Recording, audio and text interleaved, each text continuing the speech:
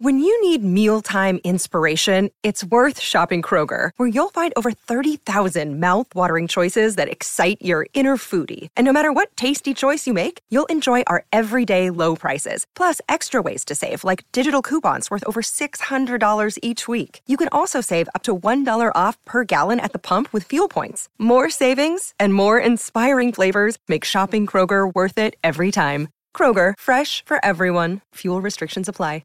Palmerbet on the edge of the box. Oh, it's a straight-up screamer! Download our app today and enjoy straight-up screamers this FIFA World Cup with great odds, great promos and same-game multi at Palmerbet. Gamble responsibly. For Gamblers' Help, call 1-800-858-858. Wrapping up the day's sporting issues deep into the night, this is Extra Time on SENZ. I'm gonna call it now. Hey, there is burning in the new hot nights. The weekend is a... Yeah, good evening and welcome into Extra Time here on SENZ. Ricardo Ball with you through till 11 o'clock tonight. We are going to be talking UFC. We're going to be talking boxing. We're going to be talking rugby league, rugby. We're going to talk football. You name it. We've got it covered. The NFL as well. Plus, Hamish Bidwell and Pete Fairbairn are going to give us their thoughts on sport from across the weekend as well. So all of that and more to come throughout the evening. Should update you, though, on the cricket because the Tri-Series, the T20 Tri-Series that New Zealand are using as a warm-up for the T20 World Cup in Australia later this month. There was another game today and the Black Caps managed to get one back on Pakistan. They did a good job with the ball. Didn't let Babar Azam get away. And they managed to restrict Pakistan to 130 for 7. Excuse me. Bracewell did a very good job with the ball. He took 2 for 11 off 4 overs. Let's try that again at 7:03 here on Extra Time. Yeah, Michael Bracewell went very well. 2 for 11 off his 4 overs against Pakistan. Mitch Santner 2 for 27 off 4. Tim Southey 2 for 31. And Ish Sodhi also took a wicket, 1 for 23 off his 4. Blair Tickner got a bit of stick again. He, of course, has been called into cover for Adam Milne and Lockie Ferguson, who are both out with abdominal injuries at the moment. He went for 27 off his 3. And Glenn Phillips just the 1 over for 11. So 130 to chase for the Black Caps. Top scorer was Iftikhar Ahmed for Pakistan with 27. And New Zealand cruised it in the end. They got home with 4 overs to spare, well, 3.5 overs to spare. Finn Allen top scored. He hit 62 from 42 at the top of the order. Devon Conway carried his bat, 49 not out of 46. And Kane Williamson, the captain there, with 9 from 9 as well. So the Black Caps get one back on Pakistan and back-to-back wins now against the Bangladeshis and Pakistan. They have to play Bangladesh again. Everyone plays each other twice and then the 2 top teams play off in the final. So, good news for the Black Caps. More good news for the Black Caps today too is that Adam Milne bowled today in the nets and came through with no issues. So they reckon he will play in the next game against Bangladesh. For the Black Caps, so hopefully he can get through that without getting injured because he has been pretty injury prone in his career, hasn't he? So that's the news from the cricket today. Be keen to get your thoughts on that All Black 15. I know it came out yesterday, but came out yesterday at 4. But yeah, there were a lot of names not there, I guess, and I think probably one of them that we thought would be there. After all the talk, after his performances for the Māori All Blacks as well, and after the talk about him potentially talking to the Dolphins, no Sean Stevenson in the 15. No Sean Stevenson in the 15. Thanks for your text, Chris, as well. No, it wasn't that, unfortunately, but I appreciate your concern. Chris. Thank you very much. So, yeah, what happens now? He does have 1 year left on his deal with New Zealand Rugby. I don't know if he can get out of that. You'd imagine if the Dolphins have got the cash, it probably wouldn't be that difficult. And New Zealand Rugby obviously not too fussed about keeping him around either. Not in that All Black 15 team. What did you make of that squad?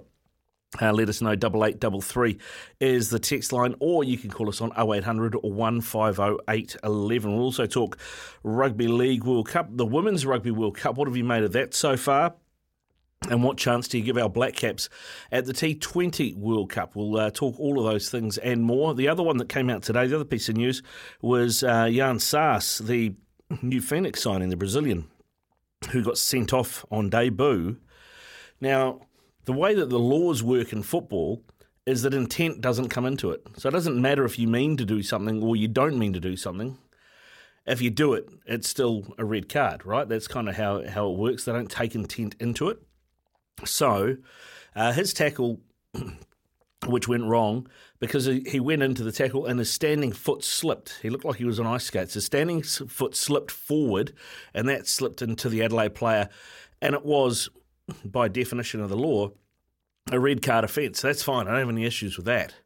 But it was a slip, right? It's clearly, you can see it was a slip and that there was no malice intended there. But what happens then is it goes to the disciplinary committee.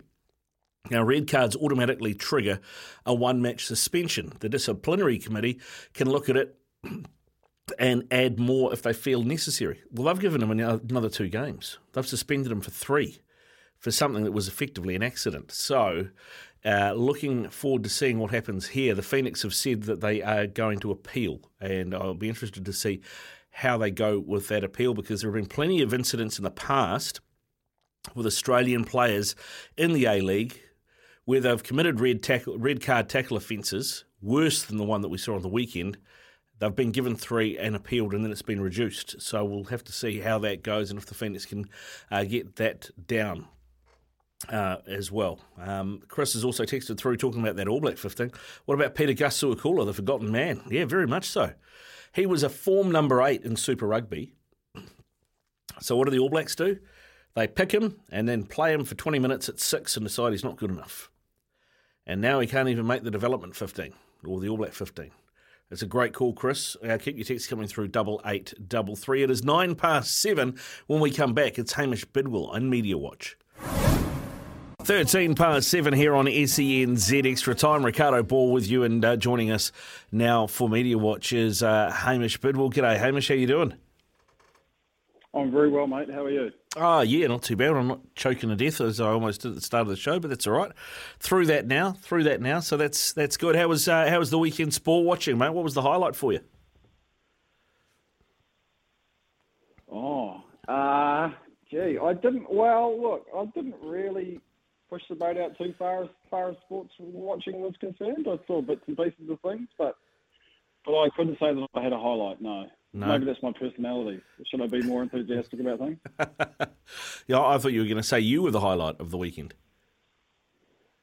I had a couple of birdies at Hastings on Sunday. Yeah, that's good. We teed off at about 9:15, having been up till nearly 3. So it was a day of mental toughness. Yeah, very much so. What was the occasion? Nothing. Saturday. Oh, the Black Caps were playing on TV1. We were just overjoyed that we all just had a big up. Fair enough. Free-to-air sports coverage. I mean, it's a takes you back to a bygone era. It does indeed. It does. How many? What are you playing off, by the way? You got a couple of birdies. You must be getting that handicap down. Are you single figures yet? No, there's a bit of junk. I actually thought I was all right at golf, but then my son's quite good, and his coach encouraged me to have a lesson, and I saw myself on video, and I was like, oh yeah, that explains everything. So I'm just battling away on 16, and I enjoy it. I enjoy beer, I enjoy walk, and that's enough for me. Yeah, no, that's fair. That's fair. It is a thing. My uncle is a former pro, and pretty handy. And he, I took up golf, and then he would give me lessons, and I found I got worse after lessons. I think I was just thinking about too many things. I had 2 uncles who were pros as well, one of whom toured for a bit, and he, in the 1970s, was leading a tournament in Queensland, and he was partnered in the last round with Greg Norman. Wow. And, yeah, so many years before Norman succumbed to Faldo, my uncle succumbed to Norman. He shot 76. The Shark had 67. My uncle was never heard of again, and the Shark went on to become the most divisive name in world golf. Indeed, he did. What did you make of? I know you said you were watching the Black Caps. What have you made of the Black Caps of late? I kind of feel like And I know they went all right today, but I feel like particularly Kane Williamson might be going the way of Aaron Finch. I don't know if the white ball game really suits him, especially the way it's developed. Yeah, and I know he makes his living from it, and he's obviously highly regarded at Sunrisers Hyderabad, and there's plenty of money in it. But purely from a selfish point of view, I'd like to see him give white ball cricket away and just concentrate on Test cricket, give us 5 more years, be it as captain or as our leading batsman, and just sort of do what Taylor did. I mean, the IPL offers and the CPL offers, they sort of dried up for Taylor, and he did become a Test specialist, whether by choice or not. But I think that'd be the route for Williamson. But that's selfish of me. I don't think he necessarily holds his place or merits his place in New Zealand's best white ball teams at the moment, or he shouldn't. That's the caveat, because they're really light on batting, aren't they? I mean, they're terribly light on batting. So, and the way the order's constructed, so much relies upon him scoring the bulk of the runs, and when he doesn't, they're left badly exposed, aren't they? Yeah, they are. Although that said, he's been pretty horribly out of form for a while. Since he came back from that elbow injury, he hasn't quite been the same player, has he? No, but they haven't fired a shot either, whether it's Test cricket, ODI cricket or T20 cricket. Yes, I know they won well today, but there's a bit of a fluke element to that. You know, Finn Allen's going to come off, and other days he's not. Today he came off, and that's great, and they won. Conway's fairly dependable, although I wonder, you know, the way he's searching to try and hit the ball in this form of cricket, what price he'll play in the Test arena, but he may not be concerned. I'm really old school as far as cricket's concerned. I find white ball cricket largely junk. I love Test cricket, and if guys aren't interested in that anymore, it doesn't motivate them the way it did generations ago. That's a shame, but I would respect them if that was their point of view, because it would be understandable. Yeah, well, I almost think, and I don't know anything, so, and I haven't talked to him about it or anything. I haven't heard anybody tell me on the DL anything, but it feels like after we got pantsed by Pakistan, and even when we got beaten by Aussie recently, it didn't feel like he really was that bothered, Kane. It kind of feels like he might have lost his joy for the game.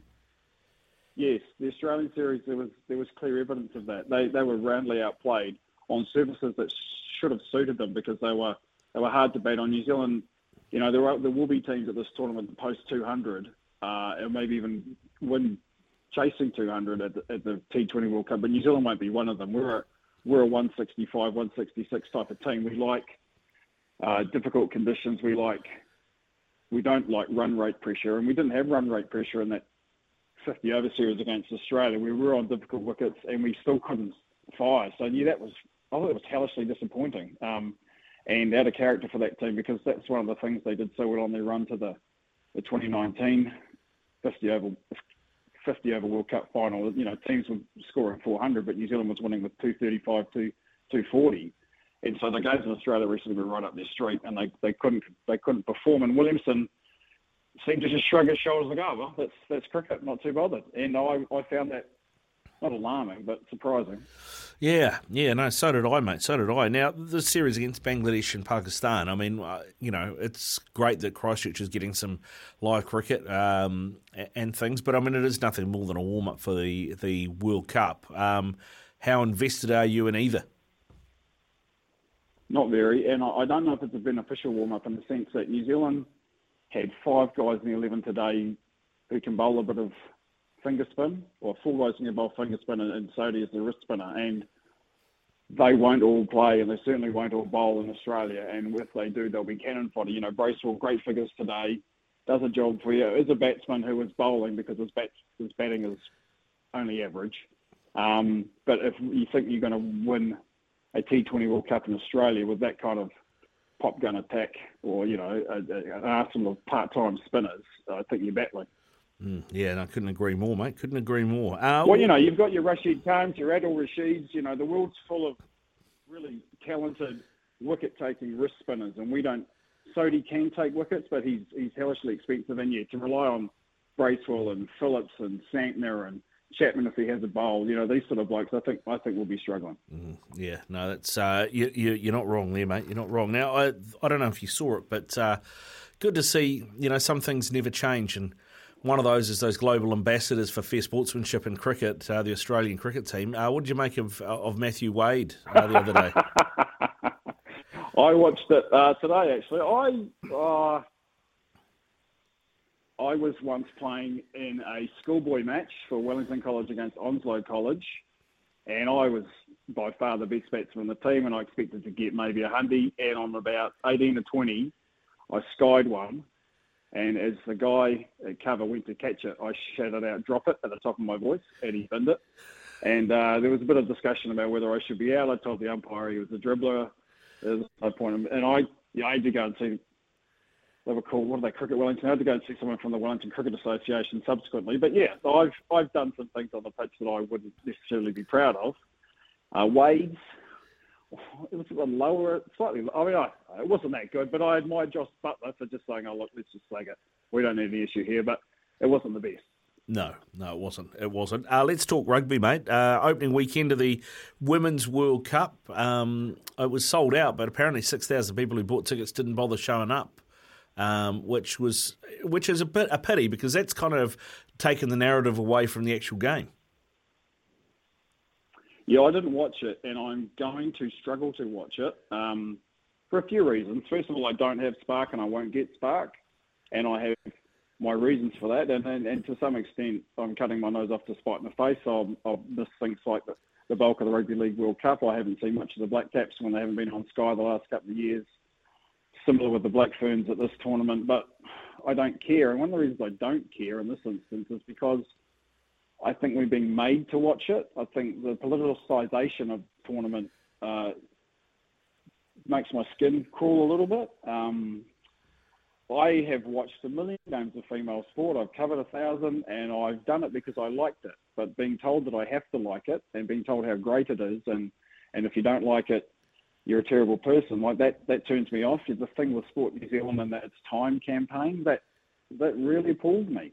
And you've got the chief executive of that organisation, Raylene Castle, talking about a country in her press release called Aotearoa. Now, we may become that country, but we aren't that country yet. And she should know that because she works for Sport New Zealand.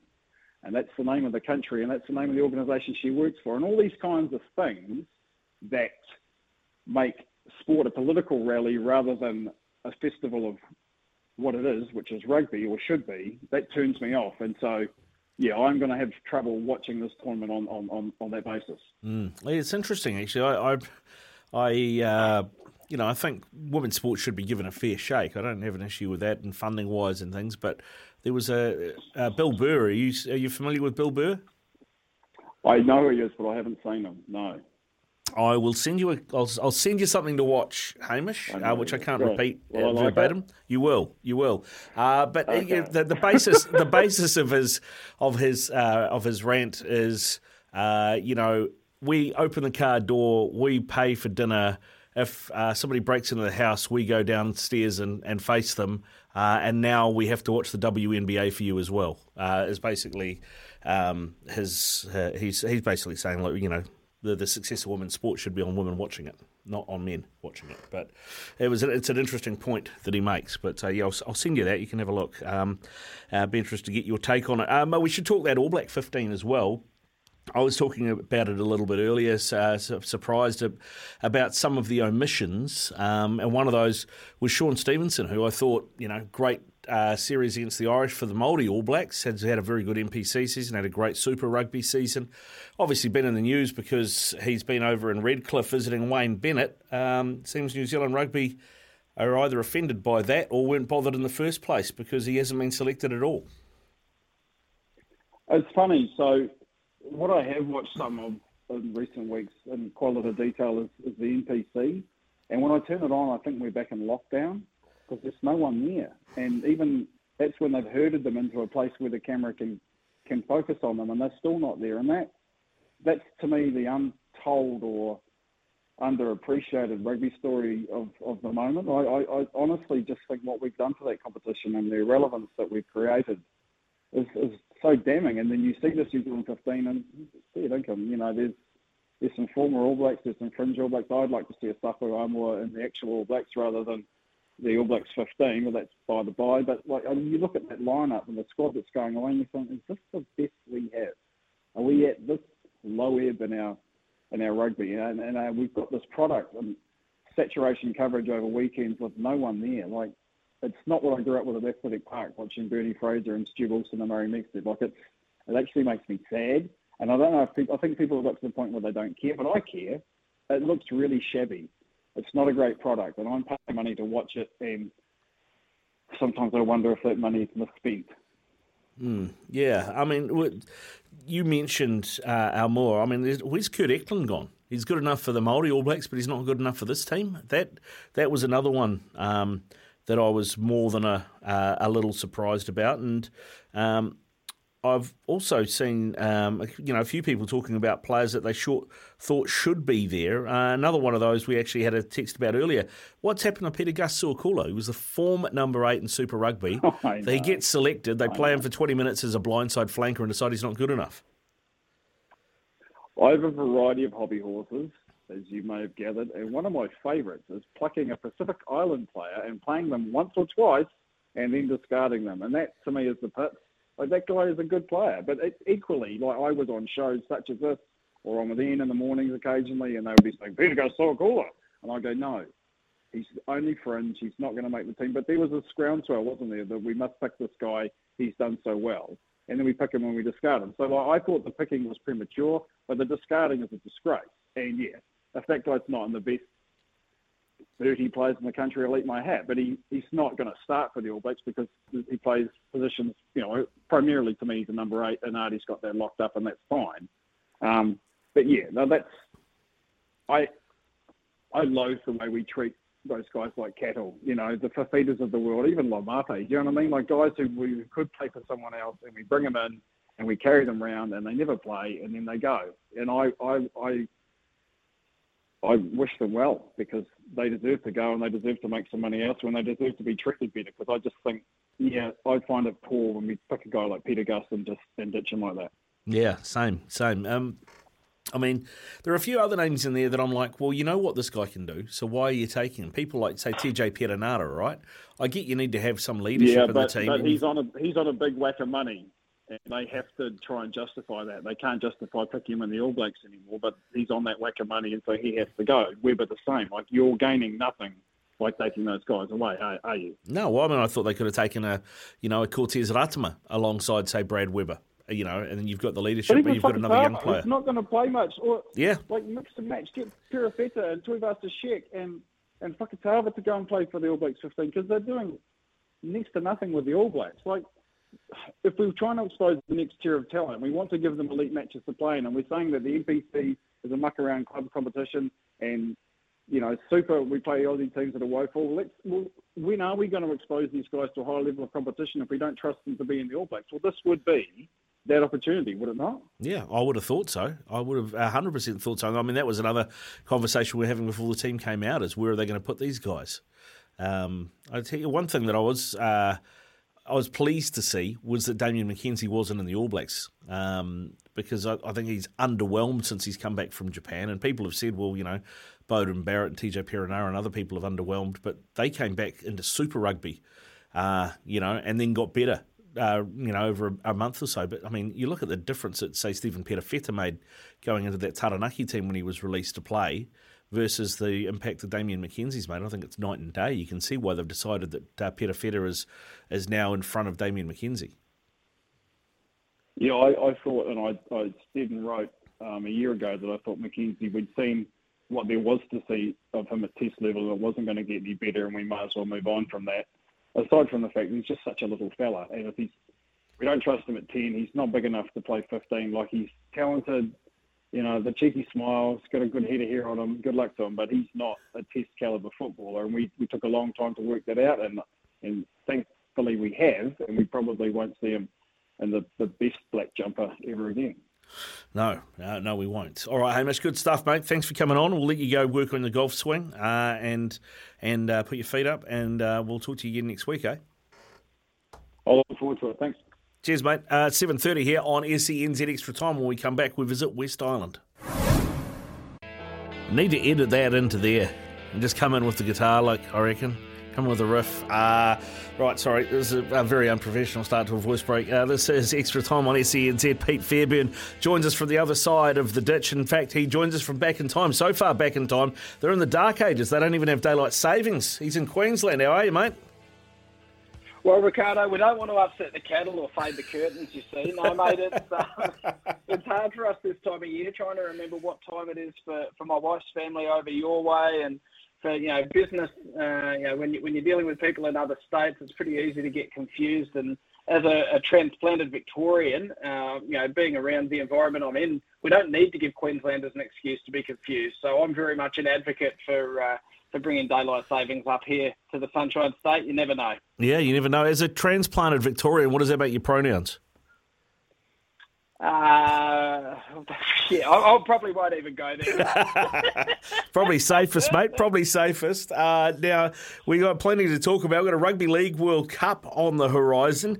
What's the buzz like in Oz for this? Is there one? There is, but it's a funny vibe because all of a sudden you've got so many beloved NRL players and genuine superstars of the competition spread amongst so many different countries at this Rugby League World Cup. Since we've seen the success of the Tongan Rugby League team in the last few years, we've now got some really big players declaring for Samoa. They've certainly picked a fantastic squad. We've got Victor Radley, who was likely to be in contention for a Kangaroos spot. He's declared for England.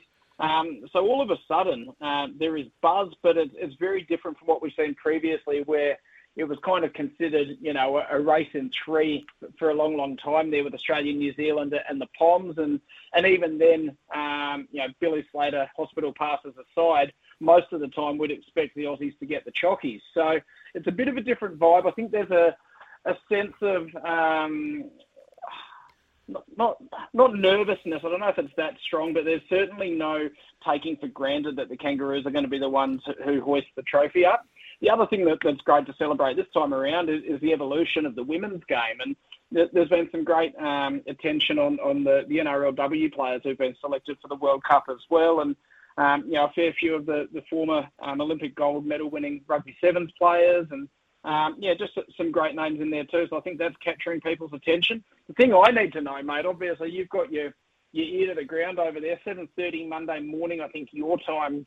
The Kiwis, Madge Maguire's Kiwis, take on Michael Checker's Lebanon. What a bizarre world we're living in, where public enemy number one over the ditch there. I think the New Zealand Herald will have the red nose cartoon out again for that one as the Kiwis take on the Cedars. Is it a big talking point?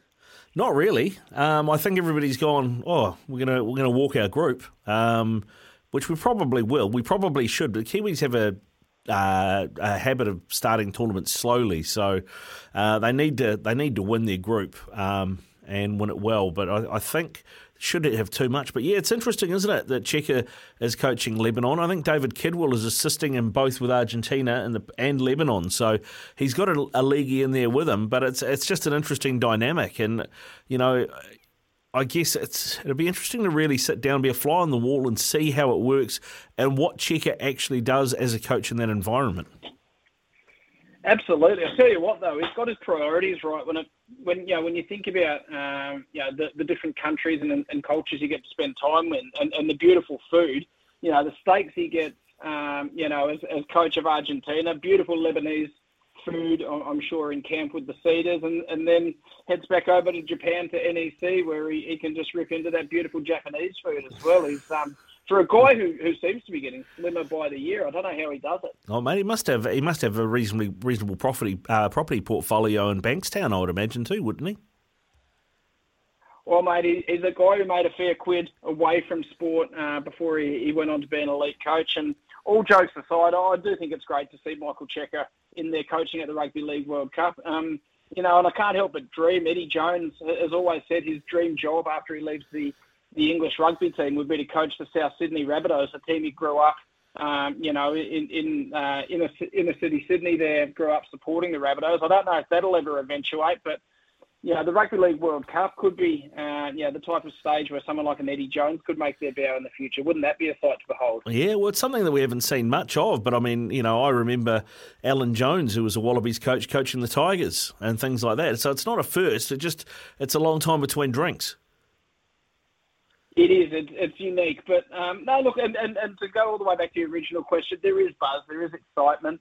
There's some great talking points in this Kangaroos squad. It seems likely that Mal Meninga will rest the majority of the Penrith and Parramatta players from that first fixture against Fiji this weekend. There's a pretty short lead-in and not a lot of time on the ground in Manchester for the Kangaroos. So that'll likely give Daly Cherry Evans the opportunity to start in the 7 jersey if Ivan Cleary's rested. That's going to be a fascinating battle. Daly Cherry Evans, has so much pedigree at an international rugby league level and has been one of the first players selected for the Kangaroos for a long, long time. COVID has meant we haven't seen a lot of test rugby league in the last couple of years. Nathan Cleary is clearly the standout player in the NRL competition. So at what point is Mal Meninga going to make the call on who holds that 7 jersey for the most critical parts of the campaign? That's one battle I'm really, really excited to see. But as I mentioned, I mean, the Samoa squad's got plenty of exciting names as well. You've got young Joseph Suaalii, who's been the subject of a tug of war between Rugby Australia and the NRL, previously, and someone who is tipped to have a huge future at rugby league, in rugby league or in rugby union if he chose to go that way. He would have likely been chosen for the Kangaroos as a 19-year-old to play on the wing, but he's nominated Samoa, where he'll go in, guys like Stephen Crichton, Brian To'o, Jerome Luai, Josh Papali. So Samoa themselves in a group with England, France and Greece, and if they could upset the English, that could turn the tournament on its head. Well, there's an excellent chance that the semi-final on that side of the draw is Tonga Samoa. Which would just be compelling to see, and great to see. And no disrespect to when they've played, some great Pacific Test matches out in Campbelltown and Western Sydney and that sort of thing. But I think it's wonderful to see these. Let's face it, far smaller than Australia and New Zealand, Pacific Islands, with an opportunity to truly shine, truly celebrate their heritage on a global stage. I mean, I compare it to, and I'm sure it's getting a lot of chatter over there. The rugby union, we've seen some great advancements with the eligibility criteria shifting over the last 12 months, and some guys getting the opportunity to return to represent the country of their heritage rather than one of those big tier 1 countries. But then you see something like Levi Omua being selected for the All Blacks 15 out of Moana Pacifica, and you feel like it's 2 steps forward, 3 steps back in rugby union. Rugby league seems to be kind of going in the right direction around eligibility. I think it's I disagree with Mal Meninga. I don't think a player should have to declare their eligibility at the start of their career, and I actually don't mind in rugby league, where Test rugby league isn't the pinnacle of that sport. I don't mind players having the opportunity to represent more than one of their cultures at different points throughout their career as well. I think it's fantastic. Yeah, I mean, it's interesting because Australians always say Test rugby league is not the pinnacle, but it's only not the pinnacle for Australians. That's a very salient point. You're getting very deep for my late Tuesday afternoon. I might have to give my green tea another swirl and give that some more thought.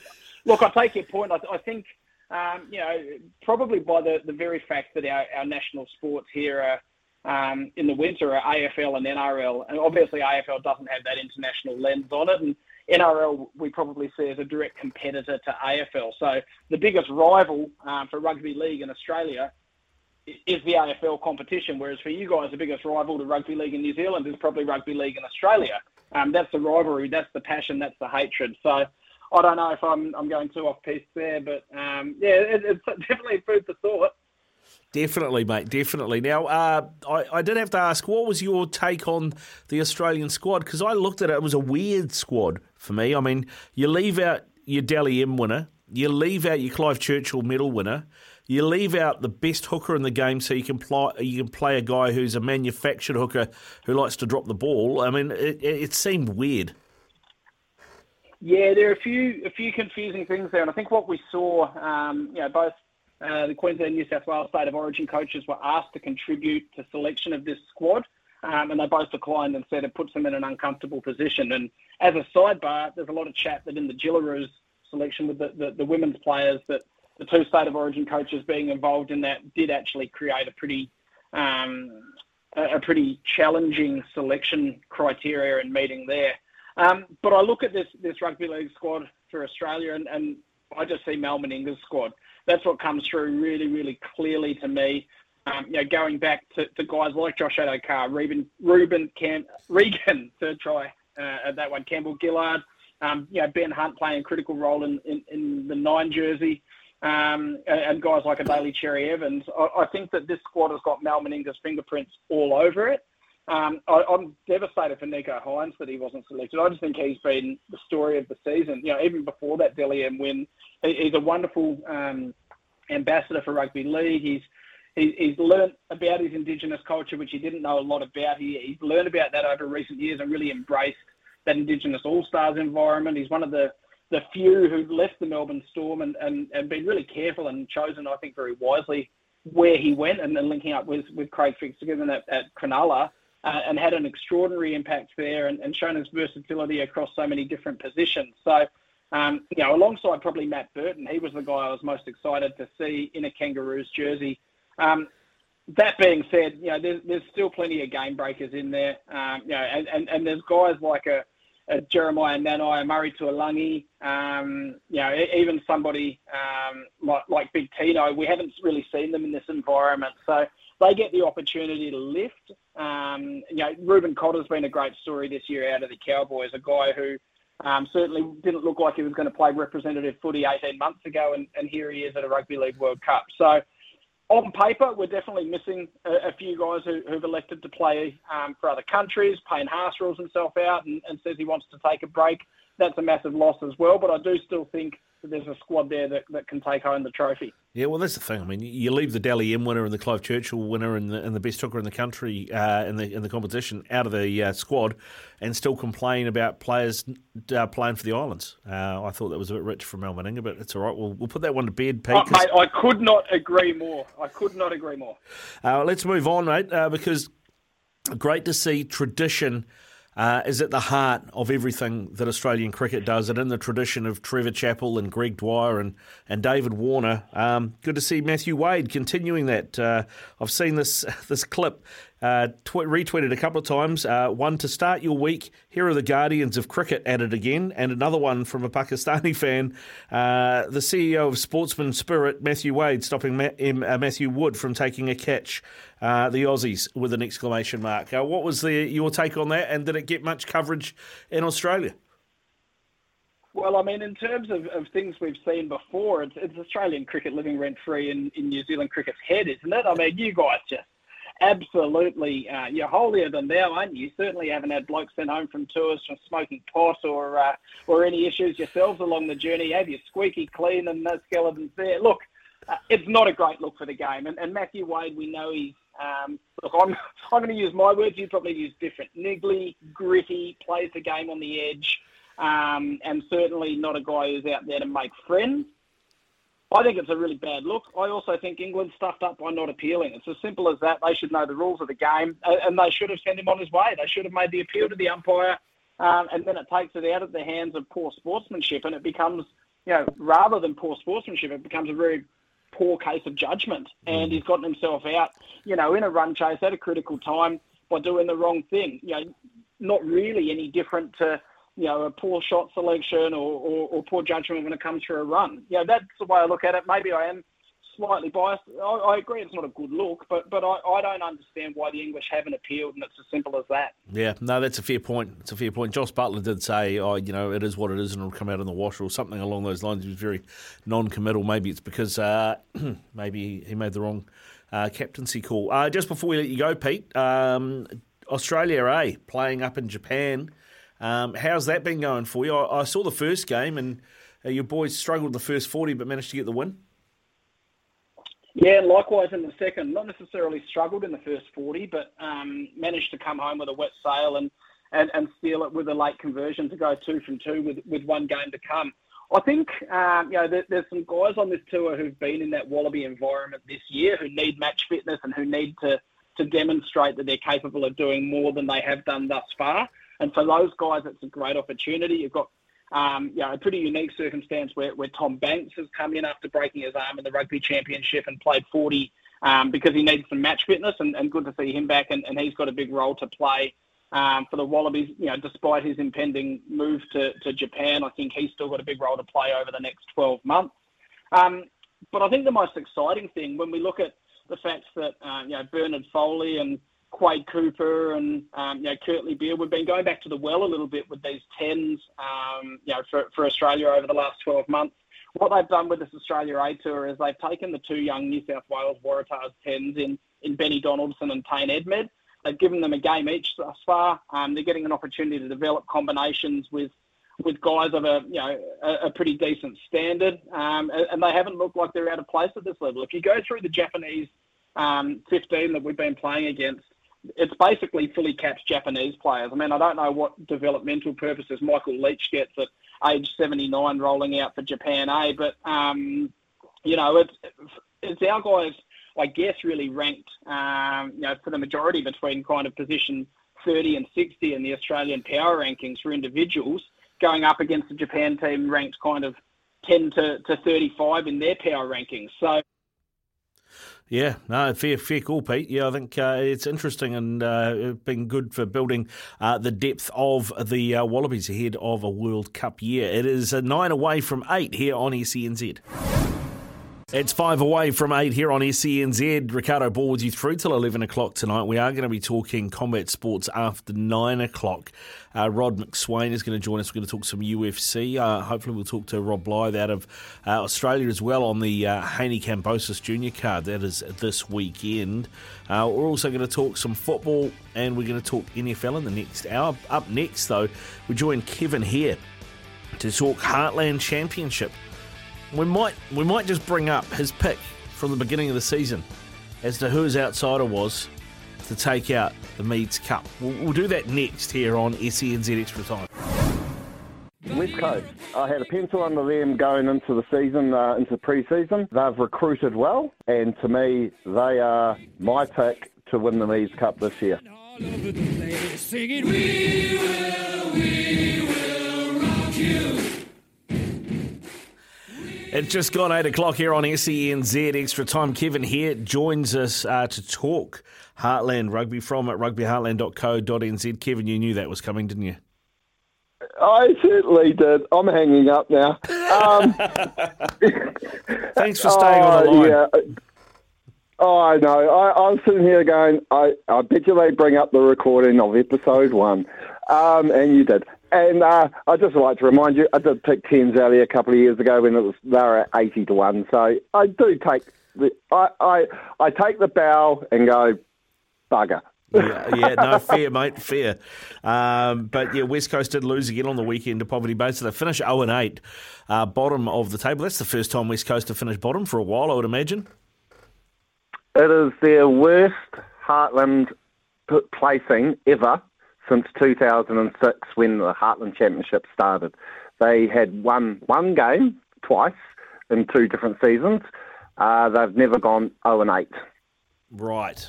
So yeah, the worst poison chalice. Yeah. So what's happening on the West Coast at the moment? Do you expect much to change for next season, or was it they just going to, I can't remember who said it once, was it Steve Hansen, flush the dunny on it and move on? Oh, definitely. I mean, as I said at the start of the season, they had all their cards in a row, and the ball just didn't bounce for them at all this year. And then, unfortunately, up against Poverty Bay last weekend, I mean, they had a losing record of 18-5 over in history against Poverty Bay. So, it was going to be a tough battle, but they didn't even get a look in there. The week before, they could have snuck something against North Otago, but, that got away from them there. So there was a lot that got away. They lost the Rundle Cup to Buller. They'll just sit back. I mean, they've got the players, don't get me wrong. The guys there, did well, but not well enough. Yeah. Now, probably the team, I think, that are... that have exceeded expectations, shall we say, this season have got to be King Country, because I remember talking to you about them at the beginning of the season, and the thought was, well, they had a bit to play for with the centenary, and they sort of started to come right a little bit towards the end of last season. They probably just didn't have enough depth to really trouble the big boys, but there they are in the semi-finals of the Meads Cup. Yeah, and I mean, they are definitely the talking point. I mean, the win by Horowhenua helped them out over North Otago when Horowhenua got up in the last seconds against Thames Valley, shall I say, and that made King Country North Otago. They it's awesome to see the two Centenary teams in the semi-finals. Imagine that. There you go. I'll go out on a limb. Imagine two upset semi-final wins and we get two Centurions playing against each other in the final. How cool would that be? That'd be But awesome. it won't happen.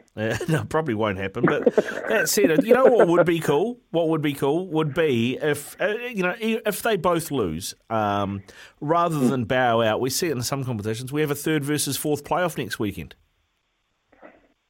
Yeah, don't forget these guys have still got to be down on the farm or in their trucks or whatever on Monday, and it is a long weekend. So if they do bow out this weekend, at least they can sort of lick their wounds next week and have a long weekend and go almost. Almost, but not quite. All right, well, what about Thames Valley? Because they did get upset against Horowhenua Kapiti. They were at home. They were leading till late in that game, weren't they? Oh, the game was a crazy game. I really could not keep up with it. The tries galore, penalties galore, and then I think they went probably 5 minutes into injury time. Horowhenua just stuck to their guns. They were without their inspirational captain, Ryan Shelford, for the day because he got pulled out of the airport in Wellington because, congratulations to Ryan. A new Bubs arrived at game time. So he ended up having to pull the plug on travelling. So I suppose the guys were saying, let's do it for Ryan. And, they walked away and that got them, to the detriment of Buller, got them into the Lahore Cup. Yeah, which is fantastic for them, for Horowhenua Kapiti, because they didn't have a great start to the season. Let's concentrate on the other two Meads Cup teams, though. Whanganui and South Canterbury, they were the two favourites going into the start of the season. They've both got home semi-finals. We probably expect that they are going to meet in the final, don't we? Oh, totally. I mean, this is the final we should have seen last year. But unfortunately, due to COVID, we missed out on this final last year. So Wanganui are current Lahore Cup champions, only because of, they couldn't have a crack at the Meads Cup, finishing third. And this is going to be a big battle. The only question will be is where in South Canterbury are they going to play it? Yeah, what's the deal there? What do you think the answer's going to be to that question? Well, depending on how it goes at Pleasant Point this weekend, and I've got to give a shout out to SENZ. Pleasant Point are the winners of the, Make Our Ground Better. So I'm hoping the ground's better already. But it's only because of the revamp of Fraser Park. So that's why they've been taking it around the region. I have no idea where it will be. There were talks that it might be at Mackenzie. There were talks that it all comes down to, logistics with TV and crowds and stuff like that. So I think if they have a successful weekend there this weekend, I wouldn't be surprised to see Pleasant Point host the final. Okay, well, fingers crossed we can see that new ground and what it looks like as well after all the work that has gone into it, because that would be fantastic. In terms of the most likely upset, if there is going to be one, is it Thames Valley? The team most best prepared to spring an upset in these semi-finals? Oh, I'm really on the fence with this one. I do have a foot in both camps here. And a couple of years ago I would have gone, Wanganui all day, every day. But then a couple of years ago, Thames Valley did tip them up at Cook's Gardens. But I think the two losses that teams have just had going into the final minutes of games, I think Wanganui have had quite an easy run, but Wanganui have business. They feel like they were robbed of a Meads Cup attempt last year, and they want to put the record straight and try to get up over South Canterbury if they meet in the final. So I would say there will be a lot more impetus on the Wanganui Butcher Boys, and I'd go Wanganui 12 and under. Wanganui 12 and under. All right, so Wanganui South Canterbury final is what you're picking. What about in the Lahore Cup? We've got those semi-finals. North Otago hosting Mid Canterbury in a real tasty derby, and Horowhenua Kapiti up against Ngāti Porou East Coast. Yeah, well, I mean, and that's all because Ngāti Porou East Coast beat Mid Canterbury earlier in the year because they finished both on 18 points. So my wish list is that East Coast be too good for Horowhenua Kapiti and get up over them, and Mid-Canterbury are too good for North Otago, and then we can look out for the donut ticket to go to Ruatoria for a Lahore Cup final. That would be my dream. Oh, but good. how good would that be? But I think North Otago will be too strong at Oamaru for Mid-Canterbury, and if anything, that Horowhenua, Ngāti Pro East Coast game, Horowhenua got up over them in the during the regular season, up there at Ruatoria. It's going to be a battle royal, but hey, this is East Coast's first semi-final in 10 years, so they've got plenty to play for, and I'm sure there'll be plenty of Ngāti Pro support for them in Levin, and I will be there with bells on. Yeah, well, the real question, Kevin, I have for you is if Ngāti Pro East Coast get up and host the final, will you ride onto the ground or into the ground on a horse, a la Ma Nonu? I feel sorry for the horse. Would it be a Clydesdale by any chance? I'm making no judgment. Well, it depends. I mean, it is going to be on Labour weekend. The good wife is looking at me already saying the rugby season's finishing. Can I go on holiday yet? So you never know. Never know. I do come from a family of jockeys, by the way, including a Melbourne Cup winning connection. So you never know. You never know. Stranger things have happened, mate. Stranger things have happened. Now, we've talked about the semi-finals. There are 4 teams who, of course, don't have a game. Their season is over. Buller, Poverty Bay, Wairarapa Bush and West Coast. Of those 4 teams, who do you think will be most disappointed not to be playing knockout football? Oh, definitely 100% Buller. They had a couple of games there where they completely just lost the plot, let's just be honest, after going down a couple of big scores for North Otago and the other one, can't remember who now off the top of my head, I blanked it from my memory, but they'll be disappointed. They would have gone to Wairarapa convinced they had a shot. They put 40 points on, 39 points on Wairarapa, only for Wairarapa to finally hit the straps and score 55. So and then, but they still had a chance to be in the Lahore Cup, and it was just that upset victory by Horowhenua over Thames got them knocked out. So, yeah, Buller would definitely be the team that goes, just missed. Should be us. Yeah. Should be us. Yeah, good stuff, Kevin. All right, Yeah. mate. Hey, before I let you go, a couple of things I wanted to talk to you about. There's been a bit of chat about this All Black 15 squad. You follow your rugby pretty closely. I mean, who do you think is unlucky not to be there? Because, I mean, if you look at it, you add up the 2 squads, the All Blacks and this All Black 15 squad, that's 63 players. I mean, if you're not of the 63, you pretty much, you think you're probably out of the coach's minds, aren't you, unless you're like an injured player like an Ethan Blackout or a Quinn Tupaia. Yeah, I mean, and Josh Lord, of course, he's out injured. But, I mean, what did George Bridge have to do? Now we know why he's looking overseas. Stevenson, is that the one that's been teed up by the Dolphins? Yeah. The fullback. So, yeah, a few of these guys would be sitting there going, okay,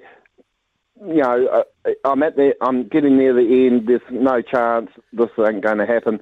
So, I mean, there's a lot of Canterbury influence in that second 15.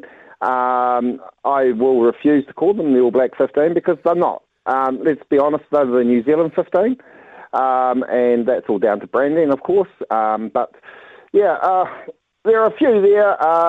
Whakatava, at least he'll get a chance in the All Blacks. Perifeta, he'll be okay. He'll get a run, I'd say, against Japan.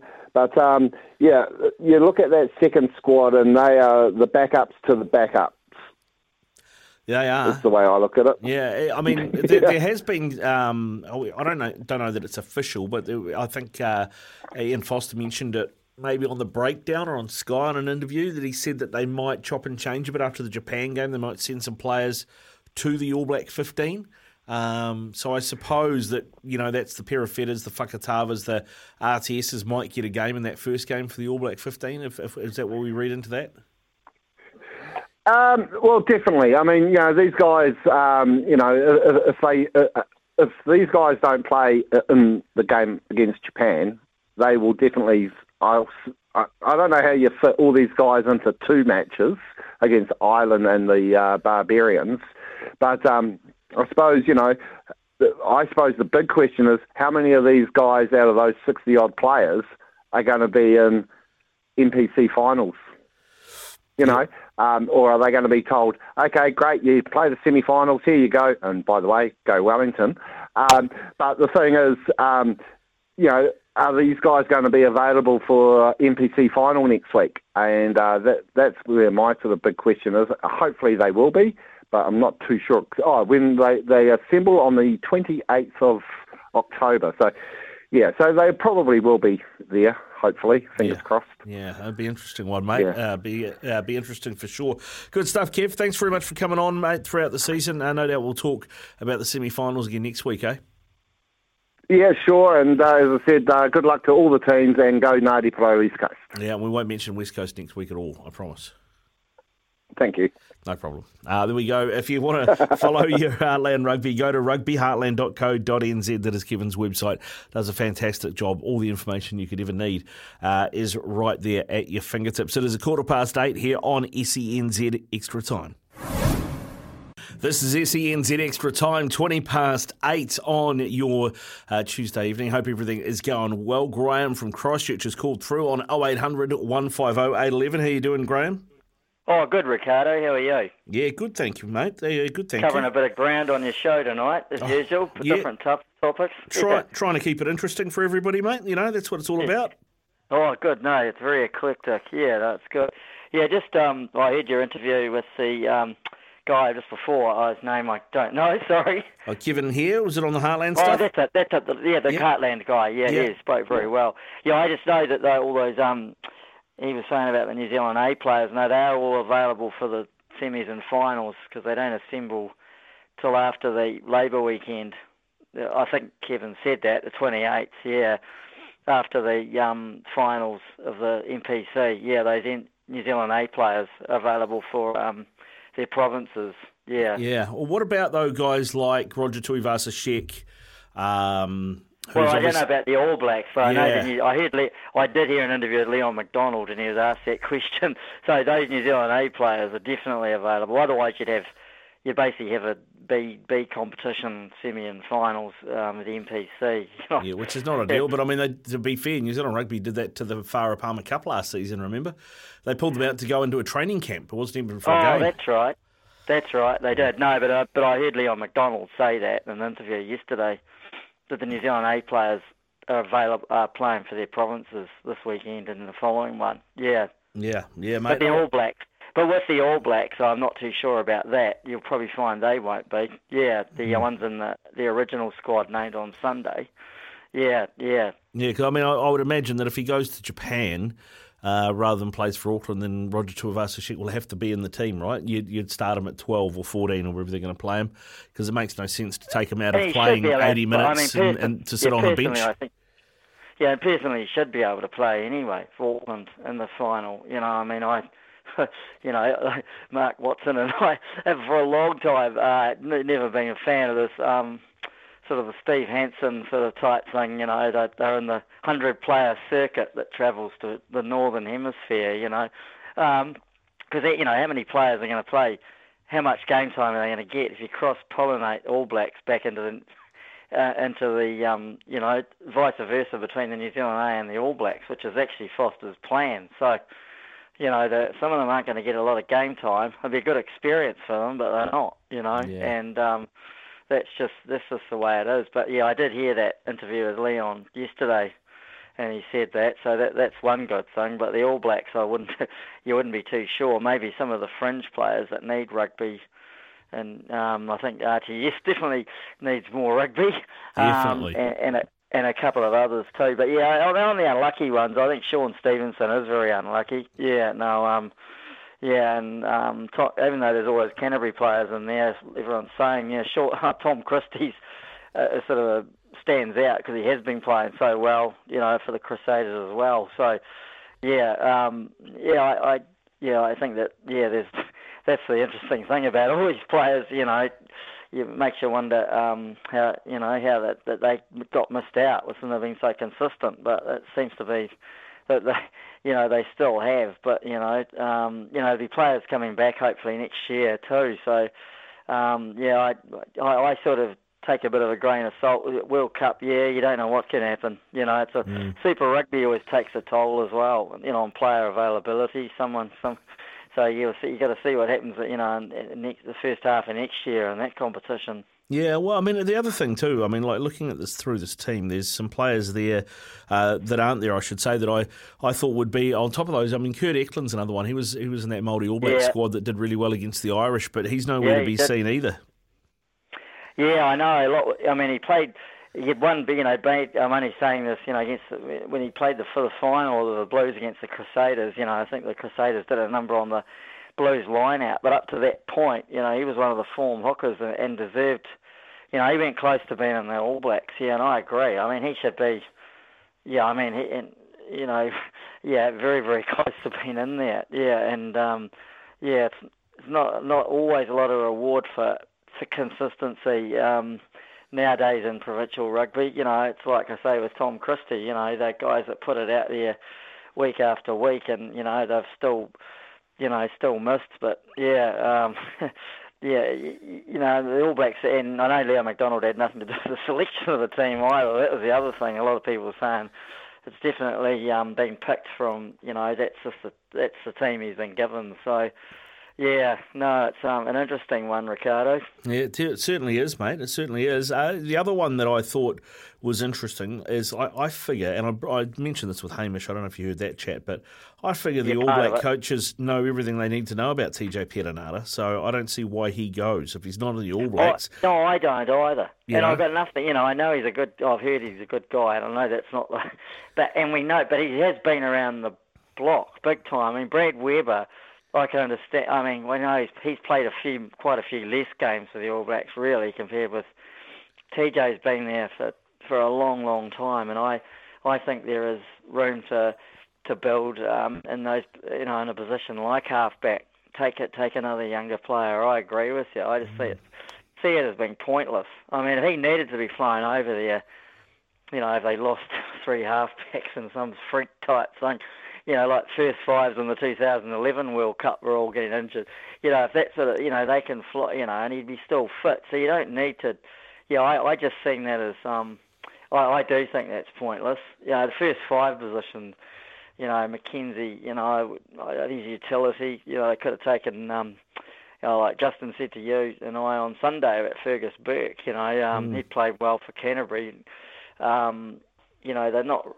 Bryn Gatland, played well, but I think Fergus was unlucky. I mean, taking sort of guys like that, I'm not picking on TJ, but it's just the fact that, with the World Cup looming, they should be really, giving a bit of encouragement to young NPC players who have played a bit of Super Rugby too. But that's the All Black selectors for you. They got that. That's what they want, and they have picked some other young players. So on the other side of the coin, So it's an interesting one. I also noticed that you referred to them as the All Black Development Squad or New Zealand A.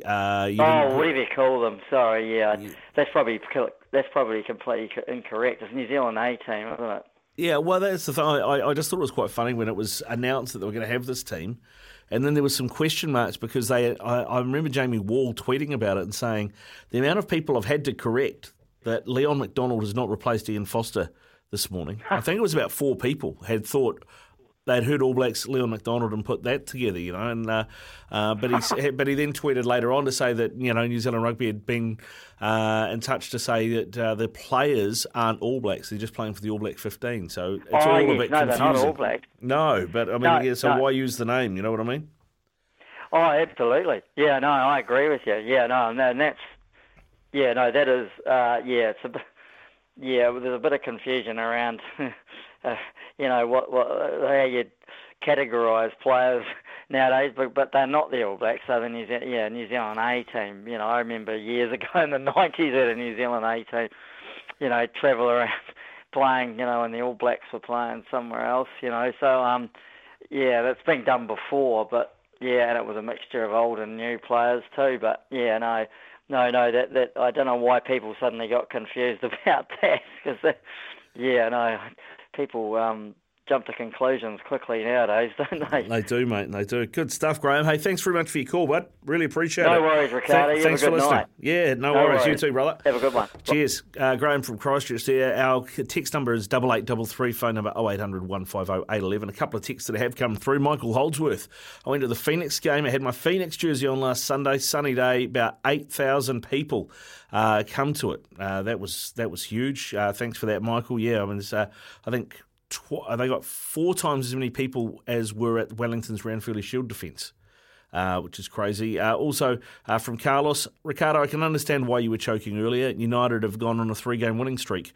Question for you is what connects Brent Tate, Petro Civoniceva, Artie Beetson and Sean Stevenson? Answer, the Redcliffe Dolphins. Surely he's off now. It's from Carlos and Christchurch. Thanks for your text. Keep those coming through. It is 8:29. When we come back, we're talking NFL. 26 away from 9 o'clock here on SENZ Extra Time. Ricardo Ball with you through until 11 o'clock. Jared Cronin joins us out of Sydney. I was going to say out of the States, but out of Sydney. It's the music that's doing it to me. Jared, g'day, mate. How are you? Yeah, good, mate. I guess Sydney is in a state, New South Wales. I guess that counts as a state itself. Yeah, no, you've survived the weekend, mate. I hear you had some pretty gnarly rain.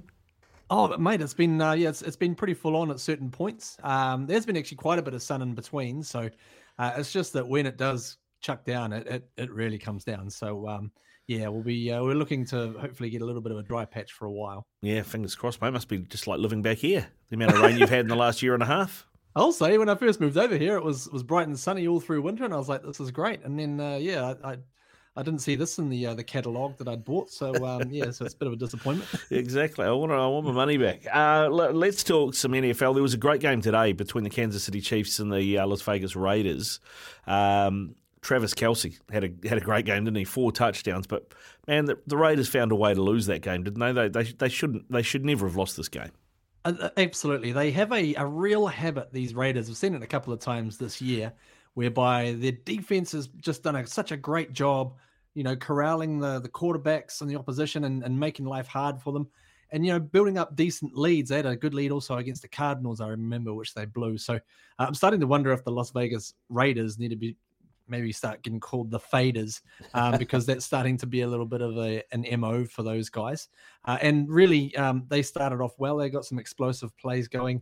Devontae Adams, a long touchdown. I've got to say that the thing that puzzles me a little bit about the Raiders is that they haven't really emphasized the running back position. They got Josh Jacobs there, the running back, who is in the last couple of weeks, they've been utilizing him a lot more. And he had a great game today. Absolutely. I felt really sorry for him, watching on from the sidelines as the result played out. But he racked up some yards. He got a touchdown. And I think that he might need to become the focal point of the offense. Everyone was always, talking about the connection of Derek Carr to Devontae Adams just because they played a college football together and now they're reunited. But I think Josh Jacobs is actually the main guy on offense at the moment, particularly when you've got Darren Waller, the star tight end who couldn't play tonight as well. So hard luck for the Raiders. They did play well. They just couldn't quite seem to get just those key moments. They had a number of penalties which held them back throughout. Even when they were leading, they were having stupid penalties.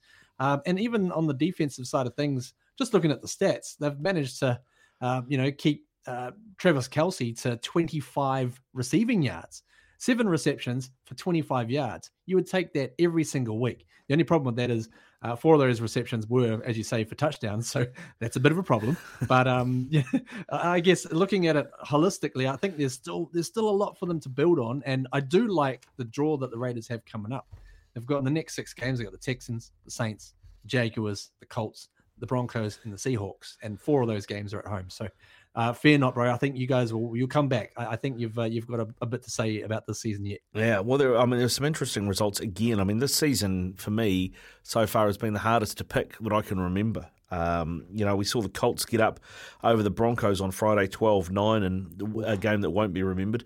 Oh boy. But the New York Giants, I mean, didn't see this coming in preseason. They are now 4-1. In fact, I think the AFC North AFC East has got 3 teams in it on 4-1, including that Giants team after they beat up on the Packers. Yeah, the NFC beast has emerged this year. I tell you what, seeing the Giants do well and succeed, it actually has reminded me of the fateful words of former general manager Dave Gettleman, who was the guy responsible for drafting Daniel Jones. And he said at the time, when people were ridiculing him for making that call, he said, look, in 3 years' time, Daniel will still be the quarterback and we'll all be laughing, at everyone else, the naysayers. So I guess now that he's, effectively lost his job and into retirement, he's probably having a wry laugh somewhere. But the Giants are doing really well. They've got Saquon Barkley back and healthy. So that's a huge key piece of the offense. Like how I mentioned with the Raiders, they need to start focusing more on Josh Jacobs. That's exactly what these Giants have done. And they've said, all right, Saquon, we're going to try and utilize everything that you can offer us. And the defense as well, they've drafted well. They've brought in some good personnel. And the defense is doing a heck of a job, albeit got to put a bit of a footnote on that because the Packers so far have been a bit stuttering, shall we say. Offensively, they're not anywhere near where they should be. And defense is still pretty solid. And they are still sitting at 3-2, mind you. But yeah, I guess a few things for them to work on because there's been a few problems shown up in the early part of the season. Yeah, there has. But I think I still think, with Aaron Rodgers, I mean, they lost the first game last season and then went on a streak, and I thought maybe we were going to see something similar, but it hasn't quite come to pass just yet. Other teams in that division, I mentioned the Cowboys are also 4-1 after they got up over the Rams in LA as well, 22-10. And the Eagles probably had their toughest test yet. They're the only team that are 5-0, beating the Cards 2017. They had a handy lead in that, nearly threw that away too. But that division is now looking like the strongest division in the whole league. Well, I'm sure everyone was predicting that as we headed into the season, surely.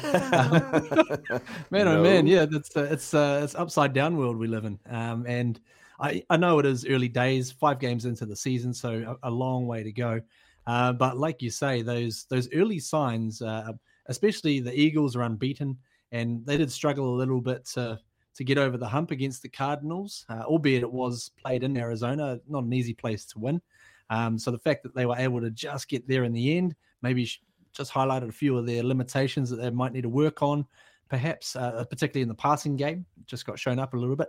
But the Cowboys, man, they have come on really well, and they have adjusted. Dak Prescott, star quarterback, goes out. Everyone's like, oh no, the roof's caved in. They had a terrible loss against the Buccaneers. And they bring in a guy called Cooper Rush to just play quarterback and just not really, just steady the ship a little bit. But the thing that they're really winning these games on is their defense at the moment. The defensive coordinator, Dan Quinn, he's got them zipping around and causing opponents all sorts of problems.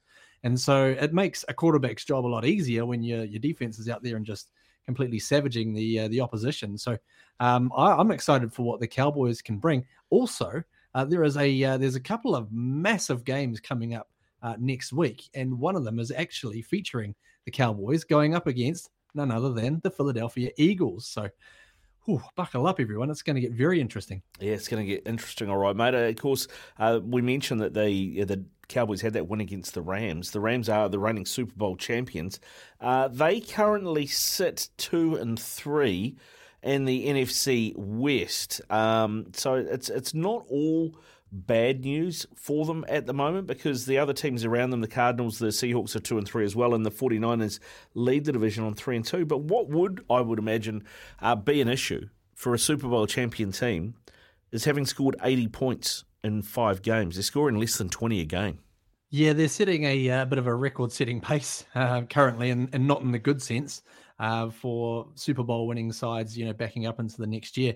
Also, a little bit worrying is that they've really bucked their own trend because in the previous 5 seasons that Sean McVay has been the head coach, they've never sort of gotten to this point in the season and had a losing record. Usually, they're kind of sitting at like a 4-1 or even a 5-0. They've had a few seasons in that sort of zone. So they're in uncharted territory, and they're going to have to make a few adjustments on the fly. When they brought in Allen Robinson, the wide receiver, to go alongside Cooper Kupp, that basically everybody was thinking, okay, this is going to be such a great addition to what they had going. and to try and just relieve a little bit of that pressure on the Cooper Kupp, Matthew Stafford combination. And so far, we haven't really seen it at all. Stafford hasn't found Robinson with any regularity, and he's really leaning heavily on Cooper Kupp, and defenses have just, they can sort of limit, I guess, the damage. They've kind of keyed on it and figured it out and gone, okay, if we can just limit the damage that number 10 does with the ball, then we can, give ourselves every chance to win the game. And that's the way it's been going. So the Rams are struggling offensively at the moment. The Bucks not having it all their own way, although they did get another win, a close win over your Falcons, and in that NFC South is again tight. The Bucks 3-2, the Saints 2-3, the Falcons 2-3, and the Panthers, who have just sacked their coach Matt Rule, 1-4, sort of bringing up the rear. Yeah, it's a bit all over the place, isn't it, the old NFC South? But the Panthers, of course, you mentioned there, Matt Rule getting the boot earlier today. And everyone was kind of asking the question, who was going to be the first coach, to get sacked. And I actually had my money on Riverboat Ron Rivera over at the Washington Commanders. So that bet hasn't come through. But Matt Rule and the Panthers, they fell to 1-4. They haven't looked good. They haven't looked good for a little while, to be honest. And I'm just looking at what they've done in terms of bringing in players. For the past 3 seasons, they've tried different quarterbacks. This year, they've brought in Baker Mayfield. Before that, they brought in Sam Darnold last year. And the results have just kind of all merged into the same sort of zone. And Christian McCaffrey, the star running back, I don't know if he's gotten to a point in his career where all of the mileage he's built up in the early seasons of his career, they've just started to catch up with him. So they've not been able to lean on him and keep him properly healthy. He's made a few plays here and there, but not consistently. The defensive side of the ball is actually going pretty well, but their biggest problem has been that if an opposition is allowed to score more than 17 points, they're not going to win. So that's a real problem. And I don't know how the incoming coach, obviously there's interim coach will be coming in the next few days, but whoever they get on full-time next year, they're going to have to look at doing something at the quarterback position to really try and change things, because it's looking a bit stale at the moment in Carolina. Now, we mentioned the Green Bay Packers getting beaten earlier, and that was an upset against with the Giants getting the win there. The Bears have lost 2-3 now, and the Lions got blanked by the Pats, which I didn't see coming, because the Lions have been tracking all right, losing games but only losing them just. But probably the Vikings are the biggest surprise, aren't they? 4-1. I don't think we saw them leading the NFC North. We kind of thought they might be around the wildcard spots, but probably not quite good enough. That's generally where they tend to sit, around that sort of zone on the fringe. A lot of potential with what they can do, but often not really delivering the results that their fans are craving, So, exciting times for them that they have gotten to 4-1. And that they actually, to be fair, they haven't even looked that flash in a lot of these games. They've kind of threatened at different points. The first win that they had at the start of the season against the Packers was probably the most comprehensive they've had. And from there on, the offense has shown flashes of what it can do. The defense is holding up their end of the bargain. And new coach Kevin O'Connell is bringing a real aggressiveness to what they're trying to do on both sides of the ball. So it seems like that's a nice, refreshing change for a lot of these guys in Minnesota. But it's going to be interesting to see how it unfolds in the coming weeks. If they can, they need to, I guess they need to adjust their mindset now into the zone of, they're leading the pack in the NFC North. So often they've been trailing behind and kind of working in the shadows, and now they're out in front early. So can they keep that momentum going, or is it going to start to wear them down?